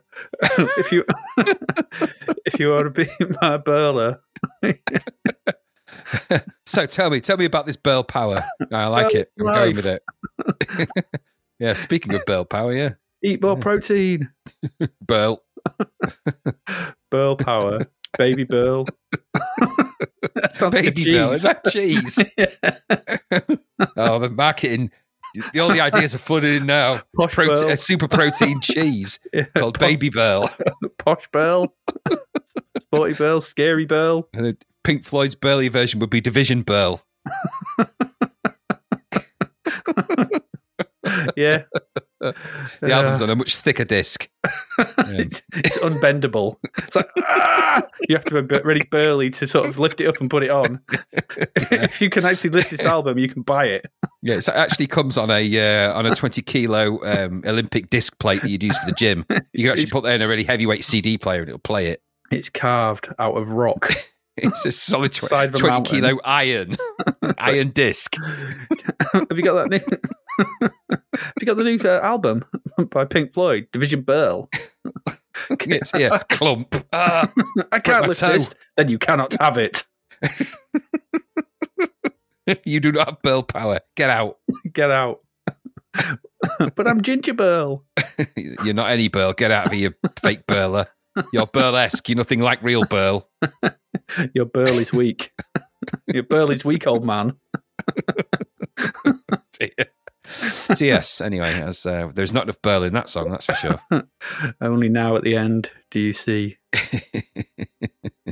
Finally, the worst leather jacket of the week award goes to number 87, Tall Cool One with Robert Plant. He's not having a good time of it of late, is he? No, this video's stupid. And it's the opening of the song is played with the heaviest piano ever. It's like they're hitting the piano with Burl level sledgehammers to create sort of loud, heavy piano. It's like stupidly powerful drums. Yep. So powerful. And then he stands there looking petrified at one point because he's so thin. From the side view, he almost turns into a twiglet. Oh, well, it's the twiglet wearing a massive leather jacket waistcoat. That jacket, honestly, that's... If you take that away, there's nothing in there. It's just empty. There's that really weird bit as well, where he sort of turns to the backing singers and does that sort of arm wiggle, that sort of what he thinks to be a sexy arm wiggle. But it looks like a scarecrow in the wind. It looks like he's trying to impersonate Rod Hull without Emu, Rod Stewart. Which is never a good thing. It never did well for Rod Hull. When he tried that, he fell off a roof. He did, yeah. Hit Lenny Bennett on the way down, knocked him off his ladder. No one ever knew that they lived together. It was always a laugh riot in their house. Exactly. Bennett and Hull. And the pink windmill never span again. Oh, it did. Burl, save me now.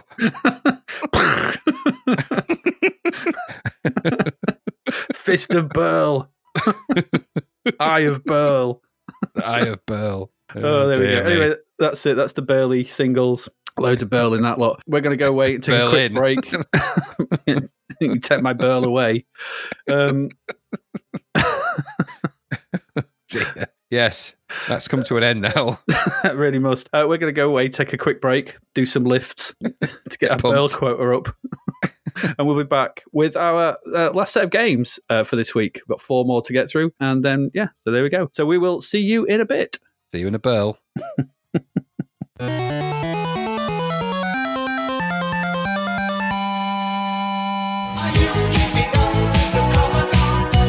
Hey Graham, here's a shout out for one of our sponsors' books, The Case of the Notorious Roboticist. Why is she notorious anyway, this Isadora? It's nothing to do with that Duran Duran song, is it? It's even worse, Graham. She's programming bias into AI, and that does not spell good news for men in this cyberpunk dystopian noir thriller. Okay, so what's going to stop her then? Moroz. He's a nice guy. Bit of a bumbling fool, it's true, but he's got a heart of gold, gold. Always believe in your soul. Gold.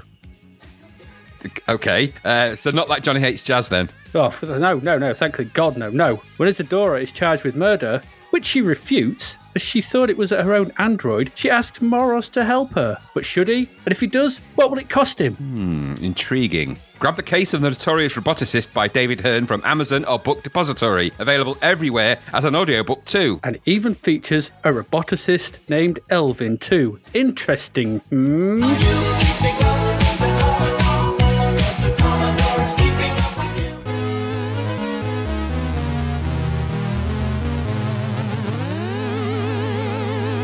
And we are back for the last section. We've got 4 more games to get through, so let's waste no time and just get into them. So the first one is ... Traz. Full price, $9.95. Traz, or Transformable Arcade Zone, for those who might want to know, is another in the long line of Breakout variants on the C64, following on from things like Crackout, Arkanoid, That Level in Oink, and many others. The Oink level.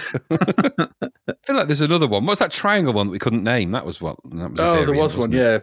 Side breakout. Yeah.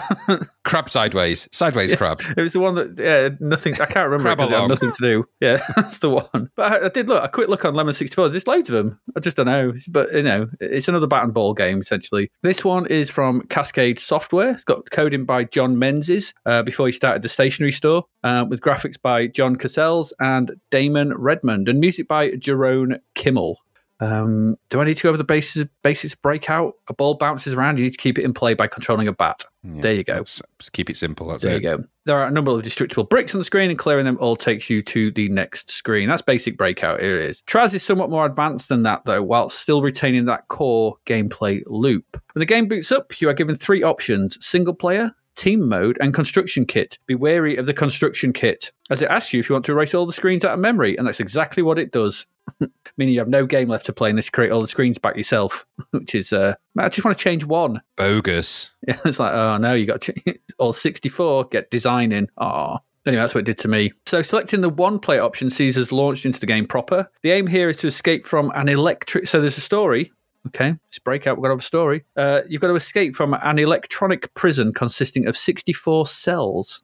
These cells are the game's levels, and each one is a different level of Breakout, essentially. Completion of the cell you find yourself in is by destroying all the bricks, and once done, you'll be able to proceed to any cells that connect to the one you are in. This is communicated to you by massive arrows pointing either up, down, left, or right, and pushing in one of those directions takes you to that cell. So that's the point of this. That's how you move around. So you can kind of approach this in any kind of way you want. Anytime while it's playing, you can press F1, and that brings up a map, pause the game, brings up a map of all the cells, showing the ones you've defeated, and so on. So you can see the world, and as you're progressing through it, and where you kind of got to go and move around and go through that like that. Breaking some of the bricks in the levels, they will create modifiers. So this is basic Breakout at this point in time. So just imagine there's the ball. I'll get into some of the particulars of how this is a bit different in a bit. But if you break some of the bricks, it will create modifiers that are represented by question marks that sort of float down towards you. Collision with these question marks, it might speed you up, it might slow you down, it might create multi-ball, makes the ball's physics change, and make sort of, they'll go in a kind of an arc. So instead of going straight, they'll arc around. It gives you a laser, so on and so on. There's loads of different ones. They're kind of random, so you never know what you're going to get. So they can be good or they can be bad, and they can make the level harder or easier. But like I said, it's random, so you don't know. There are also refractors in the level,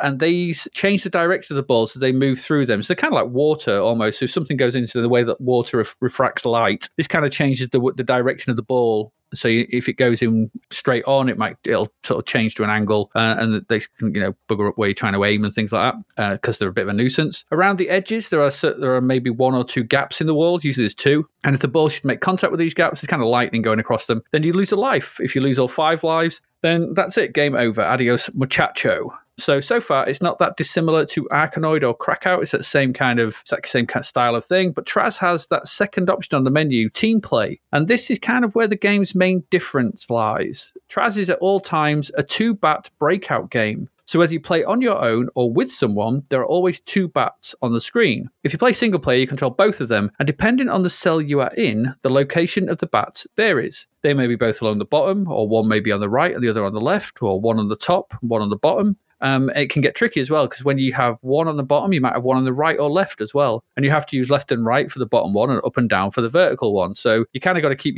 the ball can be, there's multiple ways that the ball can get out of the grid or the cell you're in, and you've got to make sure you're watching in all different angles of where the ball is bouncing, because you've got to protect 2 exits essentially. And so it's here that Traz's main strength rests. It's 2-player mode. In 2-player mode, you control a bat each, but that they swap at random times as well. So you'll be controlling one and it'll swap. So you've got to keep your wits about you so you know which one you're controlling at all times. This does bring something new to the game and the genre itself. We've had 2-player sort of versus Breakout. We had that Jeff Minter one. That Jeff Minter one, there's the other one I can't remember, which was in the minigame collection. I can't remember what that was, though. But there was definitely... It was the Zap Sampler tape. It was the Zap Sampler tape, yeah. So there was that. So we had a 2-player Breakout, but that was kind of a versus mode. This is more co-op. And so this does bring something new to it. You've got to work together.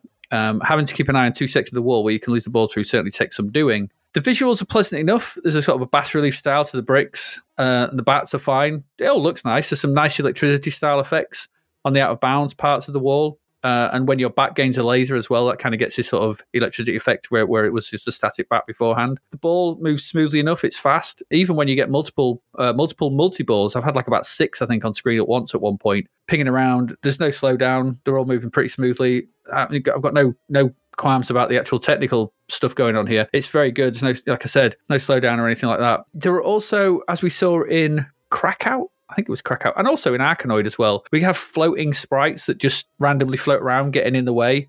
These I thought they were out of place. I don't think the graphical style from them, they're more like sort of Gremlin, like the weird things you see in Gremlin games at the moment. They're kind of from that sort of style of graphical sprite design. I don't really think they fit. And to be fair, perfectly honest, I don't really like these kind of things in these games. I think they're just annoying. So they are what they are. There seems to be de rigor in these Breakout games at the moment. I wasn't that big a fan of the floating. The music on the title screen is okay, but it's a bit lifeless in game. There's nothing more than the ball hitting things to amuse in the sound department. So the title screen music is all right. It's not terrible. It's okay to listen to. But once you get into the game, it's just boop, bang, boop, bang, boop, boop. And it's like, oh, okay. So for me, this is kind of probably where the game starts to fall down.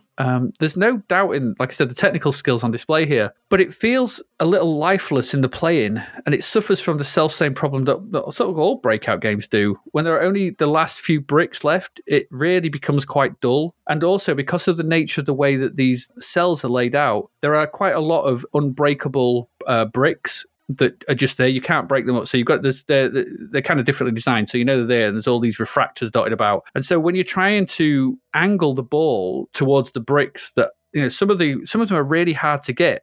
You have to be, it has to be a lucky bounce off somewhere. And so you just find yourself really bored towards the end of the level. And with all the enemies moving about, because they get more and more as the time goes on, there's more of them bouncing about. So every time they hit, they'll knock the ball off in a random direction, and that can be painful. You think you've got it where you want it to be, and it's not. And it just the end of the levels just get in the way. It makes it more of a pain than it needs to be. What's also worth noting is the way your ball will sometimes bounce off at random angles from both your bat and the enemies, and it doesn't go where you were expecting it to. So you kind of have an understanding of where the ball should be going when it hits your bat in Breakout, and here it's not always 100% reliable. So that led to quite a few deaths, or just going in the wrong direction. That became a pain. So, it is what it is. Still, it's an interesting take on the Breakout style of game, and it does offer some new elements. And that story mode and the way you can navigate from screen to screen and take the sort of ways you want to go. You do also as well start off on a different level or different cell each time you play. Could be any one of the 64 cells within the game. So there's that for variety. So you might not always start in the same one. You're trying to learn them and trying to work your way around. And getting through all 64,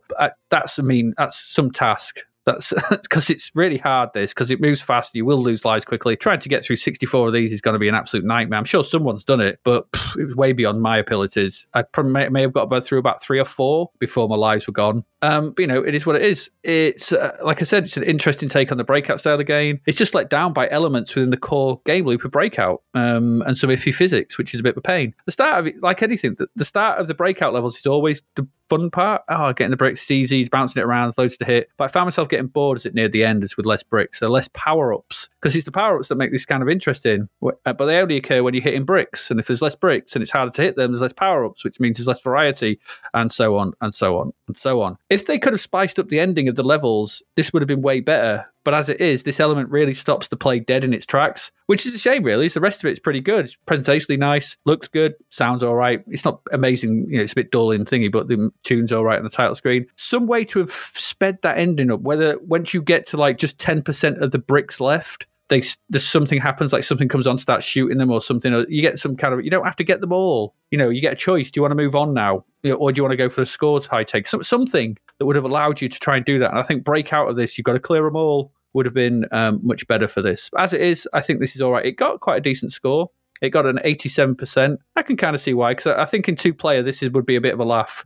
I didn't get to play it in 2-player, so I would like to, I think, at some point. And I think that will add quite a lot to this. The sort of, co-op breakout is probably quite a bit of a laugh, especially when it's swapping the bats all over and you trying to keep that ball in and trying to get those last few bricks. But on your own, it does get a bit tiresome, I found. So that is what it is. What did you think? Yeah, interesting that we said ages ago that a multiplayer breakout would be a good idea. It turns out it is. There's not a lot of ways you can expand the logic of breakout, and I suppose all the ways that you can expand it, they have multiple bats, balls, different bricks patterns, upgrades, colours, directions, all that sort of stuff. Plays as you might expect a game like that to play, with unique twists, but I quite liked it for that. Graphics are very bright, quite chunky, but they do work well. It's fast, sometimes quite frantic, which is nice. Everything works in the way you would expect it to, in a good way. And again, as you say, the multiplayer variations offer you a lot of dynamics to play. The music here is quite good. It's a decent package. This is the same guy who did this music, by the way, is the guy from the demo group, the Judges. So you'll have heard you probably would have heard Ra Lovely.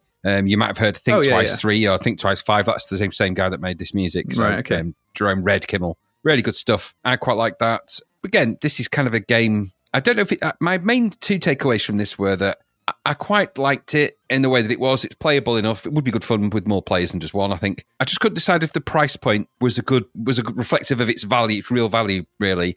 £10 seems like a lot for a breakout game, however you swing it. And we've debated that before as well with others. I suppose if you want to play a variation of Arkanoid, Breakout, whatever, and it's got a bit of a different twist, then if you like those kind of games, there's this, and it isn't actually that bad for what it is. So I enjoyed playing it, but I enjoyed Arkanoid as well, and they're kind of the ruling the roost. It doesn't add a lot more to it in the sense that it's still Breakout at its heart, but I don't know, it's all right. I quite enjoyed my time playing it, but it wasn't something I'm going to go, wow, Traz was the greatest game. I must go back and play it. I was just kind of, that's quite good. Move on. Instantly forgettable, really. Yeah. I think it just, like I said, for me, it just has the same annoyances that the core loop of Breakout has. It's the ending of the levels. Yeah. I find them really boring. I always have done. Yeah. It's like, but there you go. But it is well made, and there's some interesting bits and bobs to it.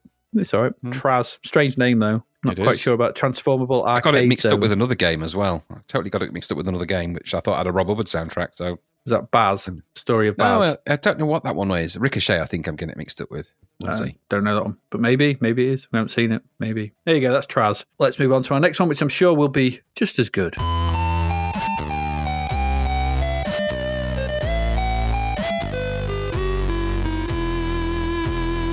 Graham, tell us what it's like to be a mandroid. Oh, I was dreading getting this one.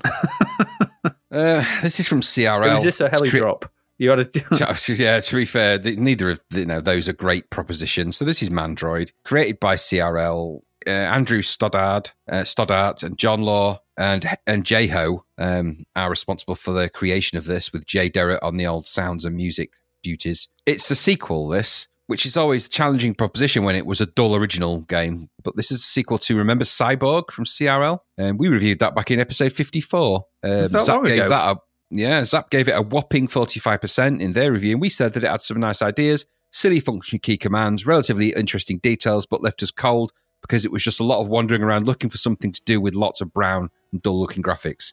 Hold that thought. So this is a sequel to that. In this game, Chris Auker, a defector, has stolen the plans for the Mandroid. Yeah, all right. Mandroid. Okay, whatever. Mandroid. It's just so stupid. And has buggered off somewhere called Cove 4 to liaise with the criminal mastermind, Max. Is that the same Max from Mission Impossible, the first Mission Impossible movie? I'm guessing so, yeah. It must be. There's only one Max. Anyway, you must hunt Auker, track him down, get information about the plans and the criminals, find out where they are, and get the Mandroid plans back. Get back the Mandroid plans, for goodness sake. The Mandroid plan. Does it matter? If they steal the plans and they just take copies, then give them the originals back. It doesn't matter then, does it? We're in the future. You can get copies of things. Anyway, so you start the game and it's away. The first thing you'll notice is the slightly sluggish movement in this. Not nice, that. No idea why it is that way either. And the game window is kind of a corridor across the top of the screen, similar to Cyborg, of course. Underneath that is a UI area that flips out depending on what you're doing. I noticed a whole bunch of weapons that would periodically tease the view and then disappear, so I couldn't actually access them. You can find them as you wander around. And you can also climb inside a nearby hover car thing, and the UI changes to indicate the controls of that, which you'll just spend time in running backwards and forwards, killing people, because that's what you can do. And then realizing that it is actually no use, because a hover vehicle that can't hover over a gap is no hover vehicle I want to purchase, let me tell you. It's terrible for that. Absolutely. Rubbish. So essentially you walk around, scoot in the hover thing if you want to. And again, like I say, you're probably going to just run people over a lot, but you're basically wandering around, exploring and looking for information and interacting with things to get information about the whereabouts of Max, the Mandroid plans, and Auker, Chris Auker. That's the game. So in this, as you wander around, you'll come across what they call transportation gateways-ish. That allows you to go to different locations. Different is a word, isn't it? Similar looking locations. You also need to acquire money in this game, which seems really stupid because it's just gathered from dispensers, really, that are dotted about. Or you can win at gambling things if you really want to. It's really dull. You also have to encounter other characters, and you can use your command menu to talk and to interact with them. So if you press F1, that brings up your weapons, or weapon, as it was for me. And then F2 brings up your comms, which is this awkward control system to try and it's similar to the awkward control system that was in Cyborg. It doesn't make you want to talk to people. Conversing with people in a game should be made simple. Do it like, even if it was just you had 3 things to say and you select it, like most of the games of this type do with that kind of thing. But this one doesn't. So you end up just wandering around, walking, occasionally shooting. Nobody seems bothered by you in this game. I was stood for 10 minutes, just stood there. Nobody was paying me any attention. They weren't doing anything. There's no pressure to find anybody. The Mandroid plans aren't on some kind of countdown from what I could gather. They've just got them and you just got to find them. No pressure, just wandering around aimlessly. All on a quest to find Max, Alka and the Mandroid plans. And that sounded like an amazing jazz fusion band. Whichever way you look at it. Max, Alka and the Mandroid plans. Come on. I hate buy an jazz, album but by I'd go that. see them. Exactly. Apparently, side 2 of the tape of this had some kind of Mandroid library file with some extra information on it. Wouldn't make this turd any more polished, would it, Matt? Anyway, the issues here are plentiful, unfortunately. The graphics are slow and jerky and not well realised on the whole. The game is as dull as dishwater. Even with a relatively interesting premise, they've managed to squeeze out anything interesting in this game. And just what remains is the dull, brown, monotonous trolling around that is not interesting to anyone. Nothing happens in this game. Entire displays of this are just wandering around, looking bored, interacting with nobody, periodically getting in and out of things and going in and out of places, asking questions that are pointless. It's the very definition of really boring, that. The enemies, such as they are stupid beyond compare in this. When they do decide to do something, they just shoot at walls, shoot in the wrong direction, shoot the wrong way. I had an entire bunch of enemies that ran towards me and they just turned around and shot the other way. Like, what are you doing? Why? They don't even get out of the way of vehicles. No, you just run them over endlessly. And if you do that, they do periodically drop useful things, which you have to then go and pick up. Very boring. Getting in and out of the hover vehicle is a chore and a pain anyway. Just it's not good. The game doesn't give you any feeling of progress whatsoever. It feels like you're literally doing nothing, going nowhere, in an aimless task for no reason. I mean, that is bleak, isn't it? I thought Andy Capp had bleak moments, but at least Andy Capp had a purpose at the end. No, this is just endless trolling around these dull landscapes. Just, do you know anything about Max? No, sorry. Okay. 10 minutes later, do you know anything about Max or the Mandroid? No, it's not to do with me. It's just, what? Why? Just so boring. Just on top of that, the final slice of that turdy cake, the controls are horrible and the menus are really annoying and flit about in a way that is just annoying. A game that's a sequel to something that got 45%. So, we say average begets average. But in the first round, it would imply that if you're going to make a sequel to this, you would take the valuable lessons that you learned from making a really boring, endless, dull piece of crap like Cyborg. Take the lessons from that and make a better game second time round. But no. To do that would be crazy logic, wouldn't it? Don't do that. Let's just make a game that's more or less the same dull, dreary nonsense. Why not do that? People loved it. They didn't like it. Nobody bought that game in droves. It was dull, boring, and useless, just like this crappy sequel. A boring and ploddy sequel nobody wanted to a boring, ploddy original game. Get off my C64, you turd burger. Did you like it? No, I did not. Just before we do get into it, did you look at the cover that the picture that I posted? I will have done. Yeah. That's not the game I played. No, it's not. It's not. It's just dead weird. It's like, I don't know what it was. Well, I'll have to post that cover somewhere. Have we ever done a crapvert for Mandroid? I feel like I don't think I've ever seen it. I don't think it's ever come along. I've not seen one. Anyway, no, not good. So yeah, Mandroid, £10. Ooh, £10. How have they made Cyborg worse? I mean, that's some achievement. Well, they found a way. They found a way. This is another stinker from CRL, which obviously now stands for Crappy Rubbish Limited. Terrible graphics, jerky scrolling, and boring sound effects. It's just annoying from the moment you hit fire with boring brown graphics that look worse than those in Cyborg, and blocky sprites and overly done explosions. Those explosions when you shoot someone. Stupid. It's stupid. So stupid. And then when you get into your hover vehicle, which from a scale point of view is way too small for you to get in, it reminded me of the bit in The Simpsons. Smart car version. It's this bit in The Simpsons. Oh, this is the only car I could afford. Do I look funny to you? It's that. Real it's tall literally guy that. gets out that car. Yeah. When there's no way the Mandroid is fitting in that thing. It just isn't. It's too small. But then even when you're doing it, you just hover about doing nothing and then get blown up when you try to cross a gap. Which hover? No. I'm sure there's ambition here, but those ambitions have not been realised in any way that's enjoyable. The title screen music was okay, I guess, but on the whole, this is bad. And this is as bad as the stupid name promised. Mandroid. That's what cyborgs are. You've just tried to come up with another word for cyborg. We already have the word, and your first game was called it. Why don't you just call it Cyborg 2? Yeah. I don't get it. You have the license. You made it. Mandroid. Mandroid sounds like... It just sounds all kinds of wrong. Mandroid. It's not good. It's not a good word. It doesn't sound good. It's like, oh, he's an android, but he's a man. That's a cyborg. Yeah. Can you imagine if your mobile Android device was called a Mandroid? You'd be like, oh, I don't want one of them. It's like last week. So you've got flying robots. No, we've got maneuverable armed computer humans. Yeah, we have Flowbots. They're robots that fly.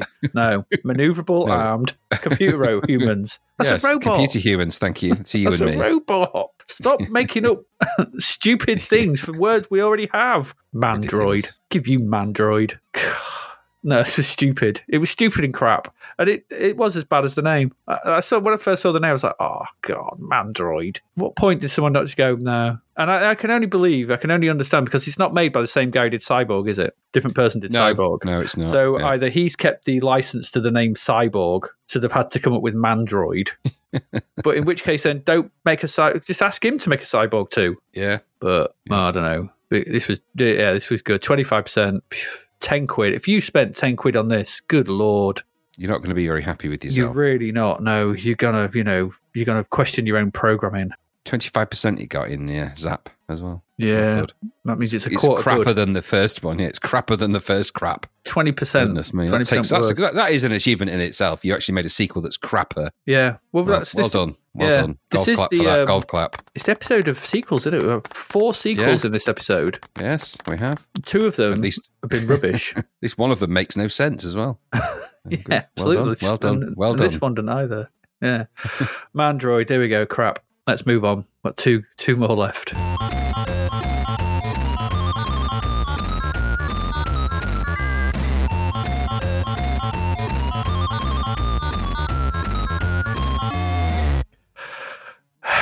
You got Mandroid, I got Helidrop. Good old heli drop. Good old Helidrop. This is at least it's 2 quid. 2 quid. We'll save the score for the end. You are, Graham, Joe Starbuck, helicopter pilot Yay. extraordinaire. Revolution has struck Moldova, and your countrymen are stuck inside their embassy. They cannot be rescued, too tricky, but they can have supplies dropped to them so they can keep going until a diplomatic solution is reached. It's crap me up. Good. It's crap me up, this plot. It's like, okay. I like it. It's kind of like it. Oh, we've got to sort this out. We just got to keep them fed. So, as Joe Starbuck, helicopter pilot extraordinaire, you have been chosen, to fly in, grab the supplies, and drop them off. Don't fly with them. Load the helicopter first. That's all I'm saying. Always the best way. Get in the helicopter first. Yeah, get in and drop them off, and then make it home in time for cornflakes, or proceed to the next level at any rate. This was published by Top 10 Software and developed by Images. That's with a Z, so radical. There have been no names attached to this that I could find, probably to protect the innocent, I guess. This is a right to left scrolling shooter. And a fairly simple one at that, do we say. So at the start of each attempt, Joe comes running out of the house to the helicopter and takes off. They take off. Good old Joe, they're off. Immediately, they are beset by enemy helicopters that come from the right and the left, both in front and behind. There are also gun emplacements and tanks on the ground that will also fire on Joe. Control is basic enough, with joystick control of the helicopter, fire button shooting, and spacebar for one of your 3 smart bombs. Partway through the level, you'll see some supplies on the floor. Fly into these to pick them up, and then drop them over the embassy with the press of the spacebar again, whereupon they will float down on a handy parachute and hopefully feed the hungry bellies of those below. You must then carry on to the end of the level. If you make contact with anything that is not your supplies, you will die and lose a life, and you will have to redo the level all over again. If you do not pick up the supplies or are off in your drop when you reach the end of the level, you will lose a life and have to do the level again. Lose all 3 lives and it's game over. Should you be successful in your delivery attempts, then you move on to the next level, and the game has 16 of these to get through. So the premise of this is fairly simple, and indeed the entire game is simple as well. To cut a long review short, I believe that this is a game that has fallen behind someone's desk in 1983 and then been found when they've moved out or something, and someone has stuck it on a tape and released it for 2 quid. Because according to a YouTube clip I was watching of this, the original release was very bugged, so it's probably never finished. So I just think this was sat on some disc, found, because it's clearly not a game from 1988. It's not. It cannot be. This would have looked just passable in 1982, 1983, let alone a month after the likes of IO. I mean, it's ridiculous. The graphics in this are simple to the point of parody. There's a point where I started to think, is this game like a parody? What is this? It's just a piss take or something. There is no shading on anything. Your helicopter is black. The enemies are blue. Joe Starbuck is a stick man. The landscapes are the stuff that would make a 5-year-old blush. Simple blue sky and green ground. The tanks and other landcraft are just as basic. The embassy looks like some child's version of a Spanish villa or castle or something. The gameplay is simple, It's true. and there are plenty of bugs that would sometimes see me die when nothing was near me. Smart bombs would not detonate. Enemy helicopters would just explode for seemingly no reason. There was loads of others. Things just happened. The title screen looks like a 4-year-old's version of the gunship title screen because it's got the helicopter firing in at you sort of thing. But it's like someone described it to a 4-year-old. I can draw that. Hey. Yeah, it ain't good. And I can only assume that, as I said, this was made years ago, found on a disc, and just shoved out. Or someone was having a laugh and never meant for it to be released. Look what I've made. And someone's gone, yoink, a release. No, it was just made as a joke. There's no rationale behind this getting to shelves that I can understand. It's so basic that it defies comprehension. It got 11% in Zap. I suppose I managed to get through a couple of levels. I shot some things, so maybe it deserves that. Maybe we were playing the fixed version. I don't know. It feels it feels unkind of me to be harsh on this when it just feels so simple and old. It's crap. Yes, it's crap. But it made me laugh. It made me laugh rather than made me angry, like stuff like Droid Dreams or Slain did. So this evoked another emotion that I was just laughing at this because what else could you do? It's so simple and so basic. It's just ridiculous. I wouldn't have been happy if I spent £2 on this, obviously, in 1988. So for that reason, it obviously needs firing into the sun. But looking at it now, it's like, this is just weird. It's a weird anomaly of a game that we've not seen anything that looked or feels like this in ages. I mean, we've seen some basically crap games, but this just looks like something that was made 5 years ago and has suddenly been found and released. Weird thing. Such a strange thing. I can't understand why anyone would think this was okay to release, even at £2.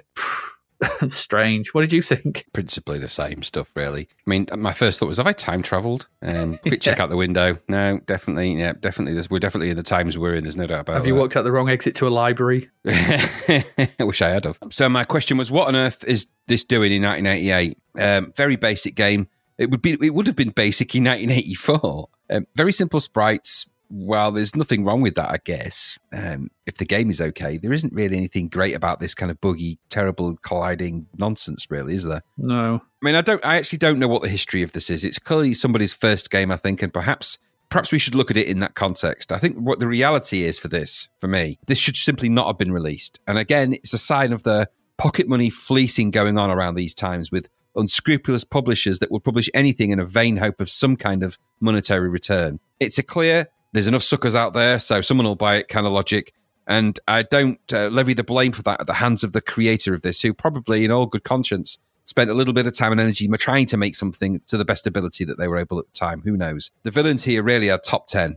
And my feeling is they should be ashamed of themselves. They've clearly taken advantage of somebody here. No doubt promised them some kind of measure of return, which probably didn't really arrive, I imagine. Shocking and horrible, and a reminder of why Zap actually was quite important and why budget games eventually got the reputation of being crap, because there are really good ones out there, but, you know, the prevailing image of budget games was that they had some kind of budget cheapness attached to them, which is not fair. But funny enough, I did a quick check into what I could see for top 10 and their back catalogue. They'd clearly acquired a bunch of licenses. They had Amazon Warrior in there, and Forbidden Forest must be a budget release that they'd picked up the licenses for as well. Right. Maybe this is something to do with that. I couldn't find anything more about it. Lord knows where this thing came from. But somewhere my spider sense about somebody's been exploited is tingling. So I feel that somebody somewhere should have probably never really allowed this to be released and probably didn't want it to be released, and too late. I don't know the full details, but no, of course I didn't like it. It wasn't really finished. It wasn't really a game that was ever meant for public consumption, I don't believe. So no, 11%. It got a pummel in there as well. So yeah, it did. Yeah, somebody got upset by that, I think, unnecessarily. So sad, very sad. Yeah, such a weird thing. Heli drop. God only knows. Right, let's move along. We've got one more left, and let's move on to something maybe a little bit more better than that in the budget arena.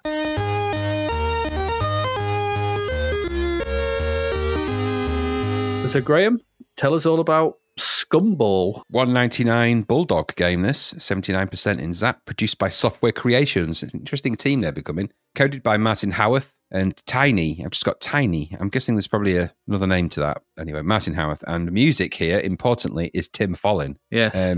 So, the game, I'm going to read you off the case. The description of the case here. So, you control Linda. That is the laser-incorporated Nasty's disposal android. Yeah. Who, as you might have gathered, is not a cuddly toy, but a dedicated killing machine. Well, I wouldn't have gathered that if you called it Linda, would I? Specially created to clear the sewers of the assorted nasties that have taken over them. You must guide her path through the sewers, killing anything that gets in your way and recover the 8 grenades that are scattered around. When you have gathered a grenade, you must take it immediately to the lair of the green slime. When you have gathered the final grenade, you must proceed to the lair of the green slime and use all of the grenades to destroy the slime completely. Failure to accomplish your mission will be regarded as a cause of full disciplinary hearing. It's really weirdly worded, that. Contact with any of the aliens in the sewers will cause loss of power. Total loss of power will cause loss of life. Falling into the water or the spike pits causes complete loss of life, as does contact with the pods. Okay, so that is kind of the back of the instructions. And this was obviously a game that was released across multi-formats. Essentially, the sewers have been overrun by an assortment of terrible nasties, headed by a green creature. You've got Linda, and you've got to take her through sewers on a top secret, not ready mission to do exactly as I've described. Now, this is, I think, Spectrum first, Commodore second. I think this is originally on the Spectrum. But what you've got here is actually an interesting and well-created game. It felt to me like a spiritual successor to Starquake in loads of ways, this. Yes, absolutely. Look and feel, the way it played, everything about it. It's a real proper Spectrum conversion. And I say that because it's a close proximity in graphics and colour and everything else, but it has actually the same speed and it's not slowed down. And it's actually quite a nippy game, this, in the same way that Starquake was. Starquake had a lot of speed. There's nice touches to this. Very nicely drawn high-res graphics here. Lots of detail on them.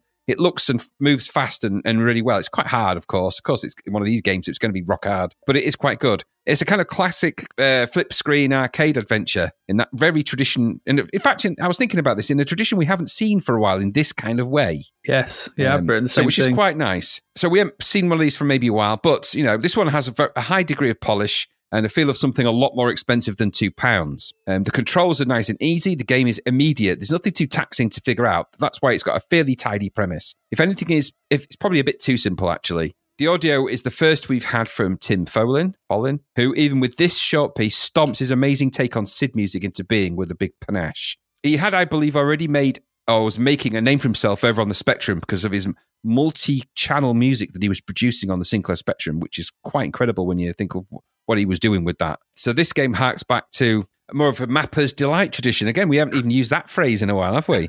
Loads of screens to go. I think there's over 100 screens on this. Loads of pickups, loads of places to explore. Lots of falling through cave gaps, though. Lots of falling in the game. I mean, I fell a lot in this game because you're kind of a little droid little robot. Quite a cute little sprite, actually. Well-drawn little robots, animated sprite. And in fact, all the sprites in the game are quite nicely rendered, realised. And the backgrounds, too, nicely realised. The collision is good. The pace of the game is good. You're flying about. But I did fall a lot, but okay. But you're not overly punished for falling. You've got kind of an energy meter on the screen. Your UI is at the top in this sort of tradition of these games. And you can take a bit of punishing if you don't do something daft like land on a spike or something like that. You get 5 lives in total, but you can actually sort of make your way through. The only criticism I have there, of course, is that you can very quickly find yourself in the doldrums at the bottom. Some of these doldrums at the bottom don't have a really easy way of getting out of them. I don't think. I didn't play it long enough to really go right the way through all of that because as much as I like these games, I didn't have enough time to really dedicate a huge chunk of the day to playing this, and it would take a lot of your time. But you've got a whole load of enemy types dotted about, similar to Nodes of Yesod in that kind of way, actually, in this kind of, you start at the top of the cave and work your way down. We've got games to come that kind of lean on this as well, Cybernoid and Cybernoid 2 and a whole bunch of others that have this kind of logic to them. I quite like that. You can pick up extra energy as you fly about, dot about. Well, you don't fly as much as run and jump in this, and you've got a decent jump as well. Good bouncy high jump that pings you quite nicely, which I thought was quite good. I don't remember being inundated with enemies on this, although there are enemies on the screen and annoying drips and bubbles and things like that. They're not all aiming towards you from the second you go on every screen, which is a nice thing. Mm-hmm. So you're not bombarded all the time. You got to navigate them in a more of a Monty on the Run type tradition, really, more than a sort of standard sort of ultimate type game where they just come flying at you all the time annoyingly. So I quite like that. There's a lot to like for this if you like this kind of thing. For £2, it's good value. My criticism's really, the game feels a bit vague about the details of what relates to what in the game. So it's nice to look at and pretty and explore, and it's fun and there's loads to go at. Just doesn't really feel like there's much to go with.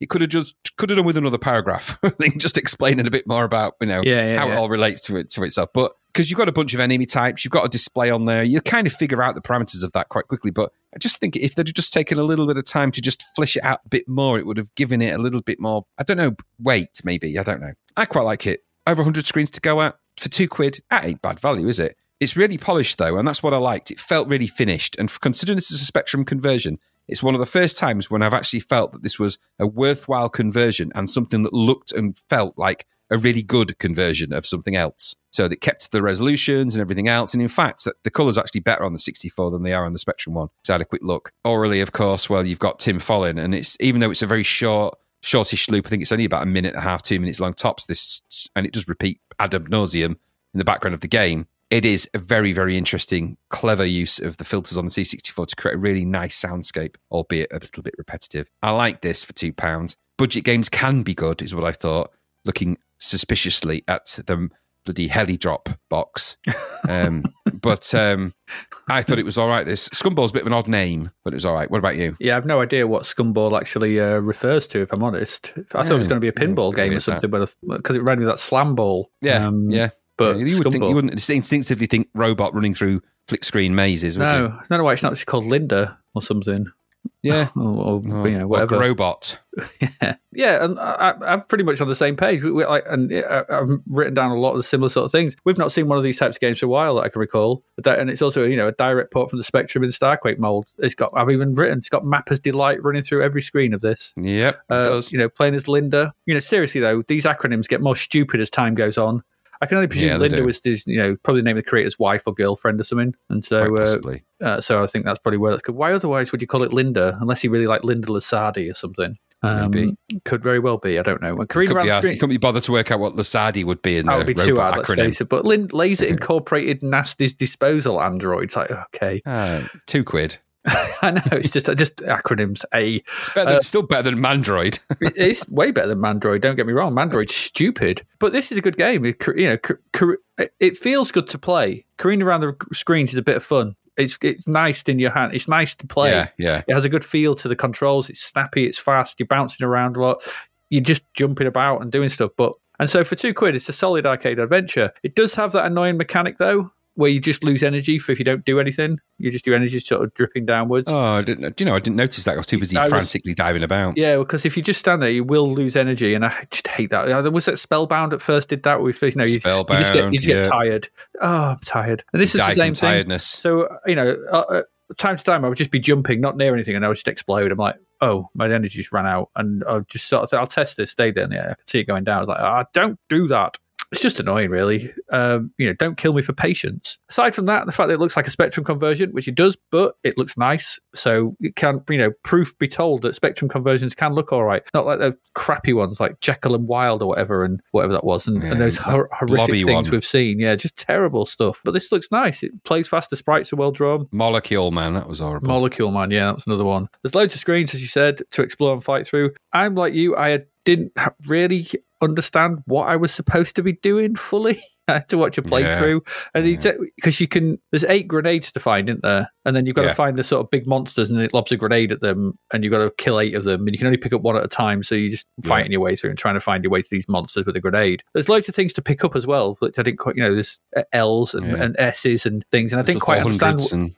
And bonuses, and I didn't quite understand what I didn't understand. L was laser. There was the A, I think, which was your health, but there was hearts, which didn't seem to do anything. You had to find one that boosted your health, but maybe not. No, I looked. That was collecting the little battery power packs. Oh, that's right. Yeah, because they give you more power. And then there's then there's another bar which was S, which I was like, "What's that?" I don't know what that means. What's S? Shield. Could be shield, yeah, but I never saw it go down or anything. I don't know. No. So I think, like you said, it needed a bit more explanation of its systems for you to fully understand what you were supposed to be doing and what did what. And I think otherwise it's a bit trial and error a little bit. But £2, it's not my type of game. I'm not a massive Mapper Delight, but it's a very competent one of those. Very good, very fast, very nippy. We haven't seen this, like I said, for a while. And for something like this to come along at £2, you'd be happy with this. You'd be banging your way through this because it's fun to play. It's fun in the hand, should we say? And I think that's a good way to end that. But yeah, I didn't mind it. Scumball. Don't know what the title means though. Means nothing. Stupid. No. But there you go.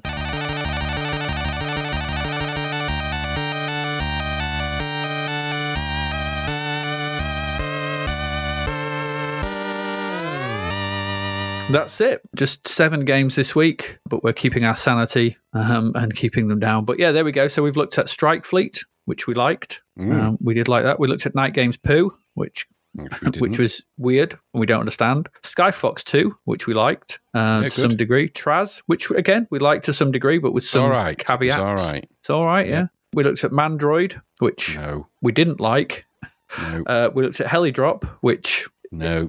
it's just strange. Somebody's been exploited and not in a good way. Yeah, and Not that finally, there is a good way. not there is a good way. No, and finally we looked at Scumball. Do you realise, Graham, that that's more than a 50% hit rate in this episode? Wow. We're doing Four better, games you we see. like out of 7: Strike Fleet, Skyfox 2, Yay. Traz, and Scumball. The only 3 we didn't like. Interesting, yeah. That's true. We'll be getting a reputation that we're going soft I in our know. old People are age. going to think. People are going to think we're just likers now. It's better than being lickers. It's nice to be liked. It's better to be licked. It's better Remember? to be licked, yeah. That whole important C. But yeah, there we go. So it's an interesting bunch of games this week. Some in-depth ones, but we carry on. We carry on into April next week. What have we got to look forward to next week? Well, we've got 4th and Inches. Cool. Bit of gridiron. Bit of Nice. gridiron, yeah. Supposed to be one of the better ones, isn't it? That one. So we'll wait and Yeah. see. Thundercross. Okay. Dun- Never dun- heard of that. Never heard of it. We've got Blockbusters, Yeah. which I'll have a I'm peek, looking please. forward to. Dan Dare 2. There are the cover there it games. is. Snooker and Pool. You like snooker? Snooker and I pool. like pool. Task 3. Ooh, amazing music in Task 3. Oh, is there? Who's that by? I don't know, but it's amazing music. I can tell you that. Okay. It really is. Okay. And finally, Sokoban, which I have no idea about. Ooh, Sokoban. Sokoban. I don't know. Don't know Could what be to feel anything. about Yeah, that. it could I be- don't know what it means. Could oh. be anything. Could be anything. That's coming up next week as we get into the middle set of games for April. Before we go, just like to say, as always, if you wish to support the podcast, you can do that by going over to patreon.com/Zap to the Past. And for £1, you can throw us £1 each month, and that is greatly appreciated. It Or is. you can join up for the full menu of stuff. The full English breakfast. Yeah, Yeah. absolutely. It's all sausage. There's two of everything.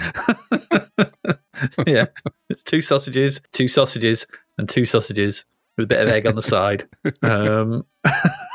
For that, you get access to the Discord server. It's £4.50 or your local currency equivalent. Equivalency. Access to the Discord server, and you get the episodes early. Any bonus episodes, they're ad-free, and things like that. And you just get to join in and have the stuff going on. Get to ask us questions at certain times, and we'll yeah, you answer get them to and submit- all sorts of cool stuff. Questions for our Ask the Podcast if you're burning desire to do that sort of thing. And so, yeah, that also, puts a smile on our face and helps us. It does. It Helps really us keep does. going. It does. We should Amazing little community we've got there. every time we get anyone, I can feel Graham's beam all the way from all across the I beam. distance. It's I like the do have a sun beamer. comes up. It's lovely, lovely. That's about it. I don't think we've got much else. Anything else you would to add, Mr. Raddings? No, not at all. I think we've played enough of those. I think it's time to let people's ears have a rest. And then, remember, we played them so you didn't have to. So you don't have to experience Helidrop. We did. We did that for you. We took that one. We did. Yeah. It's, it's We've had to play a game called Mandroid. I still feel a little bit dirty. I don't know why.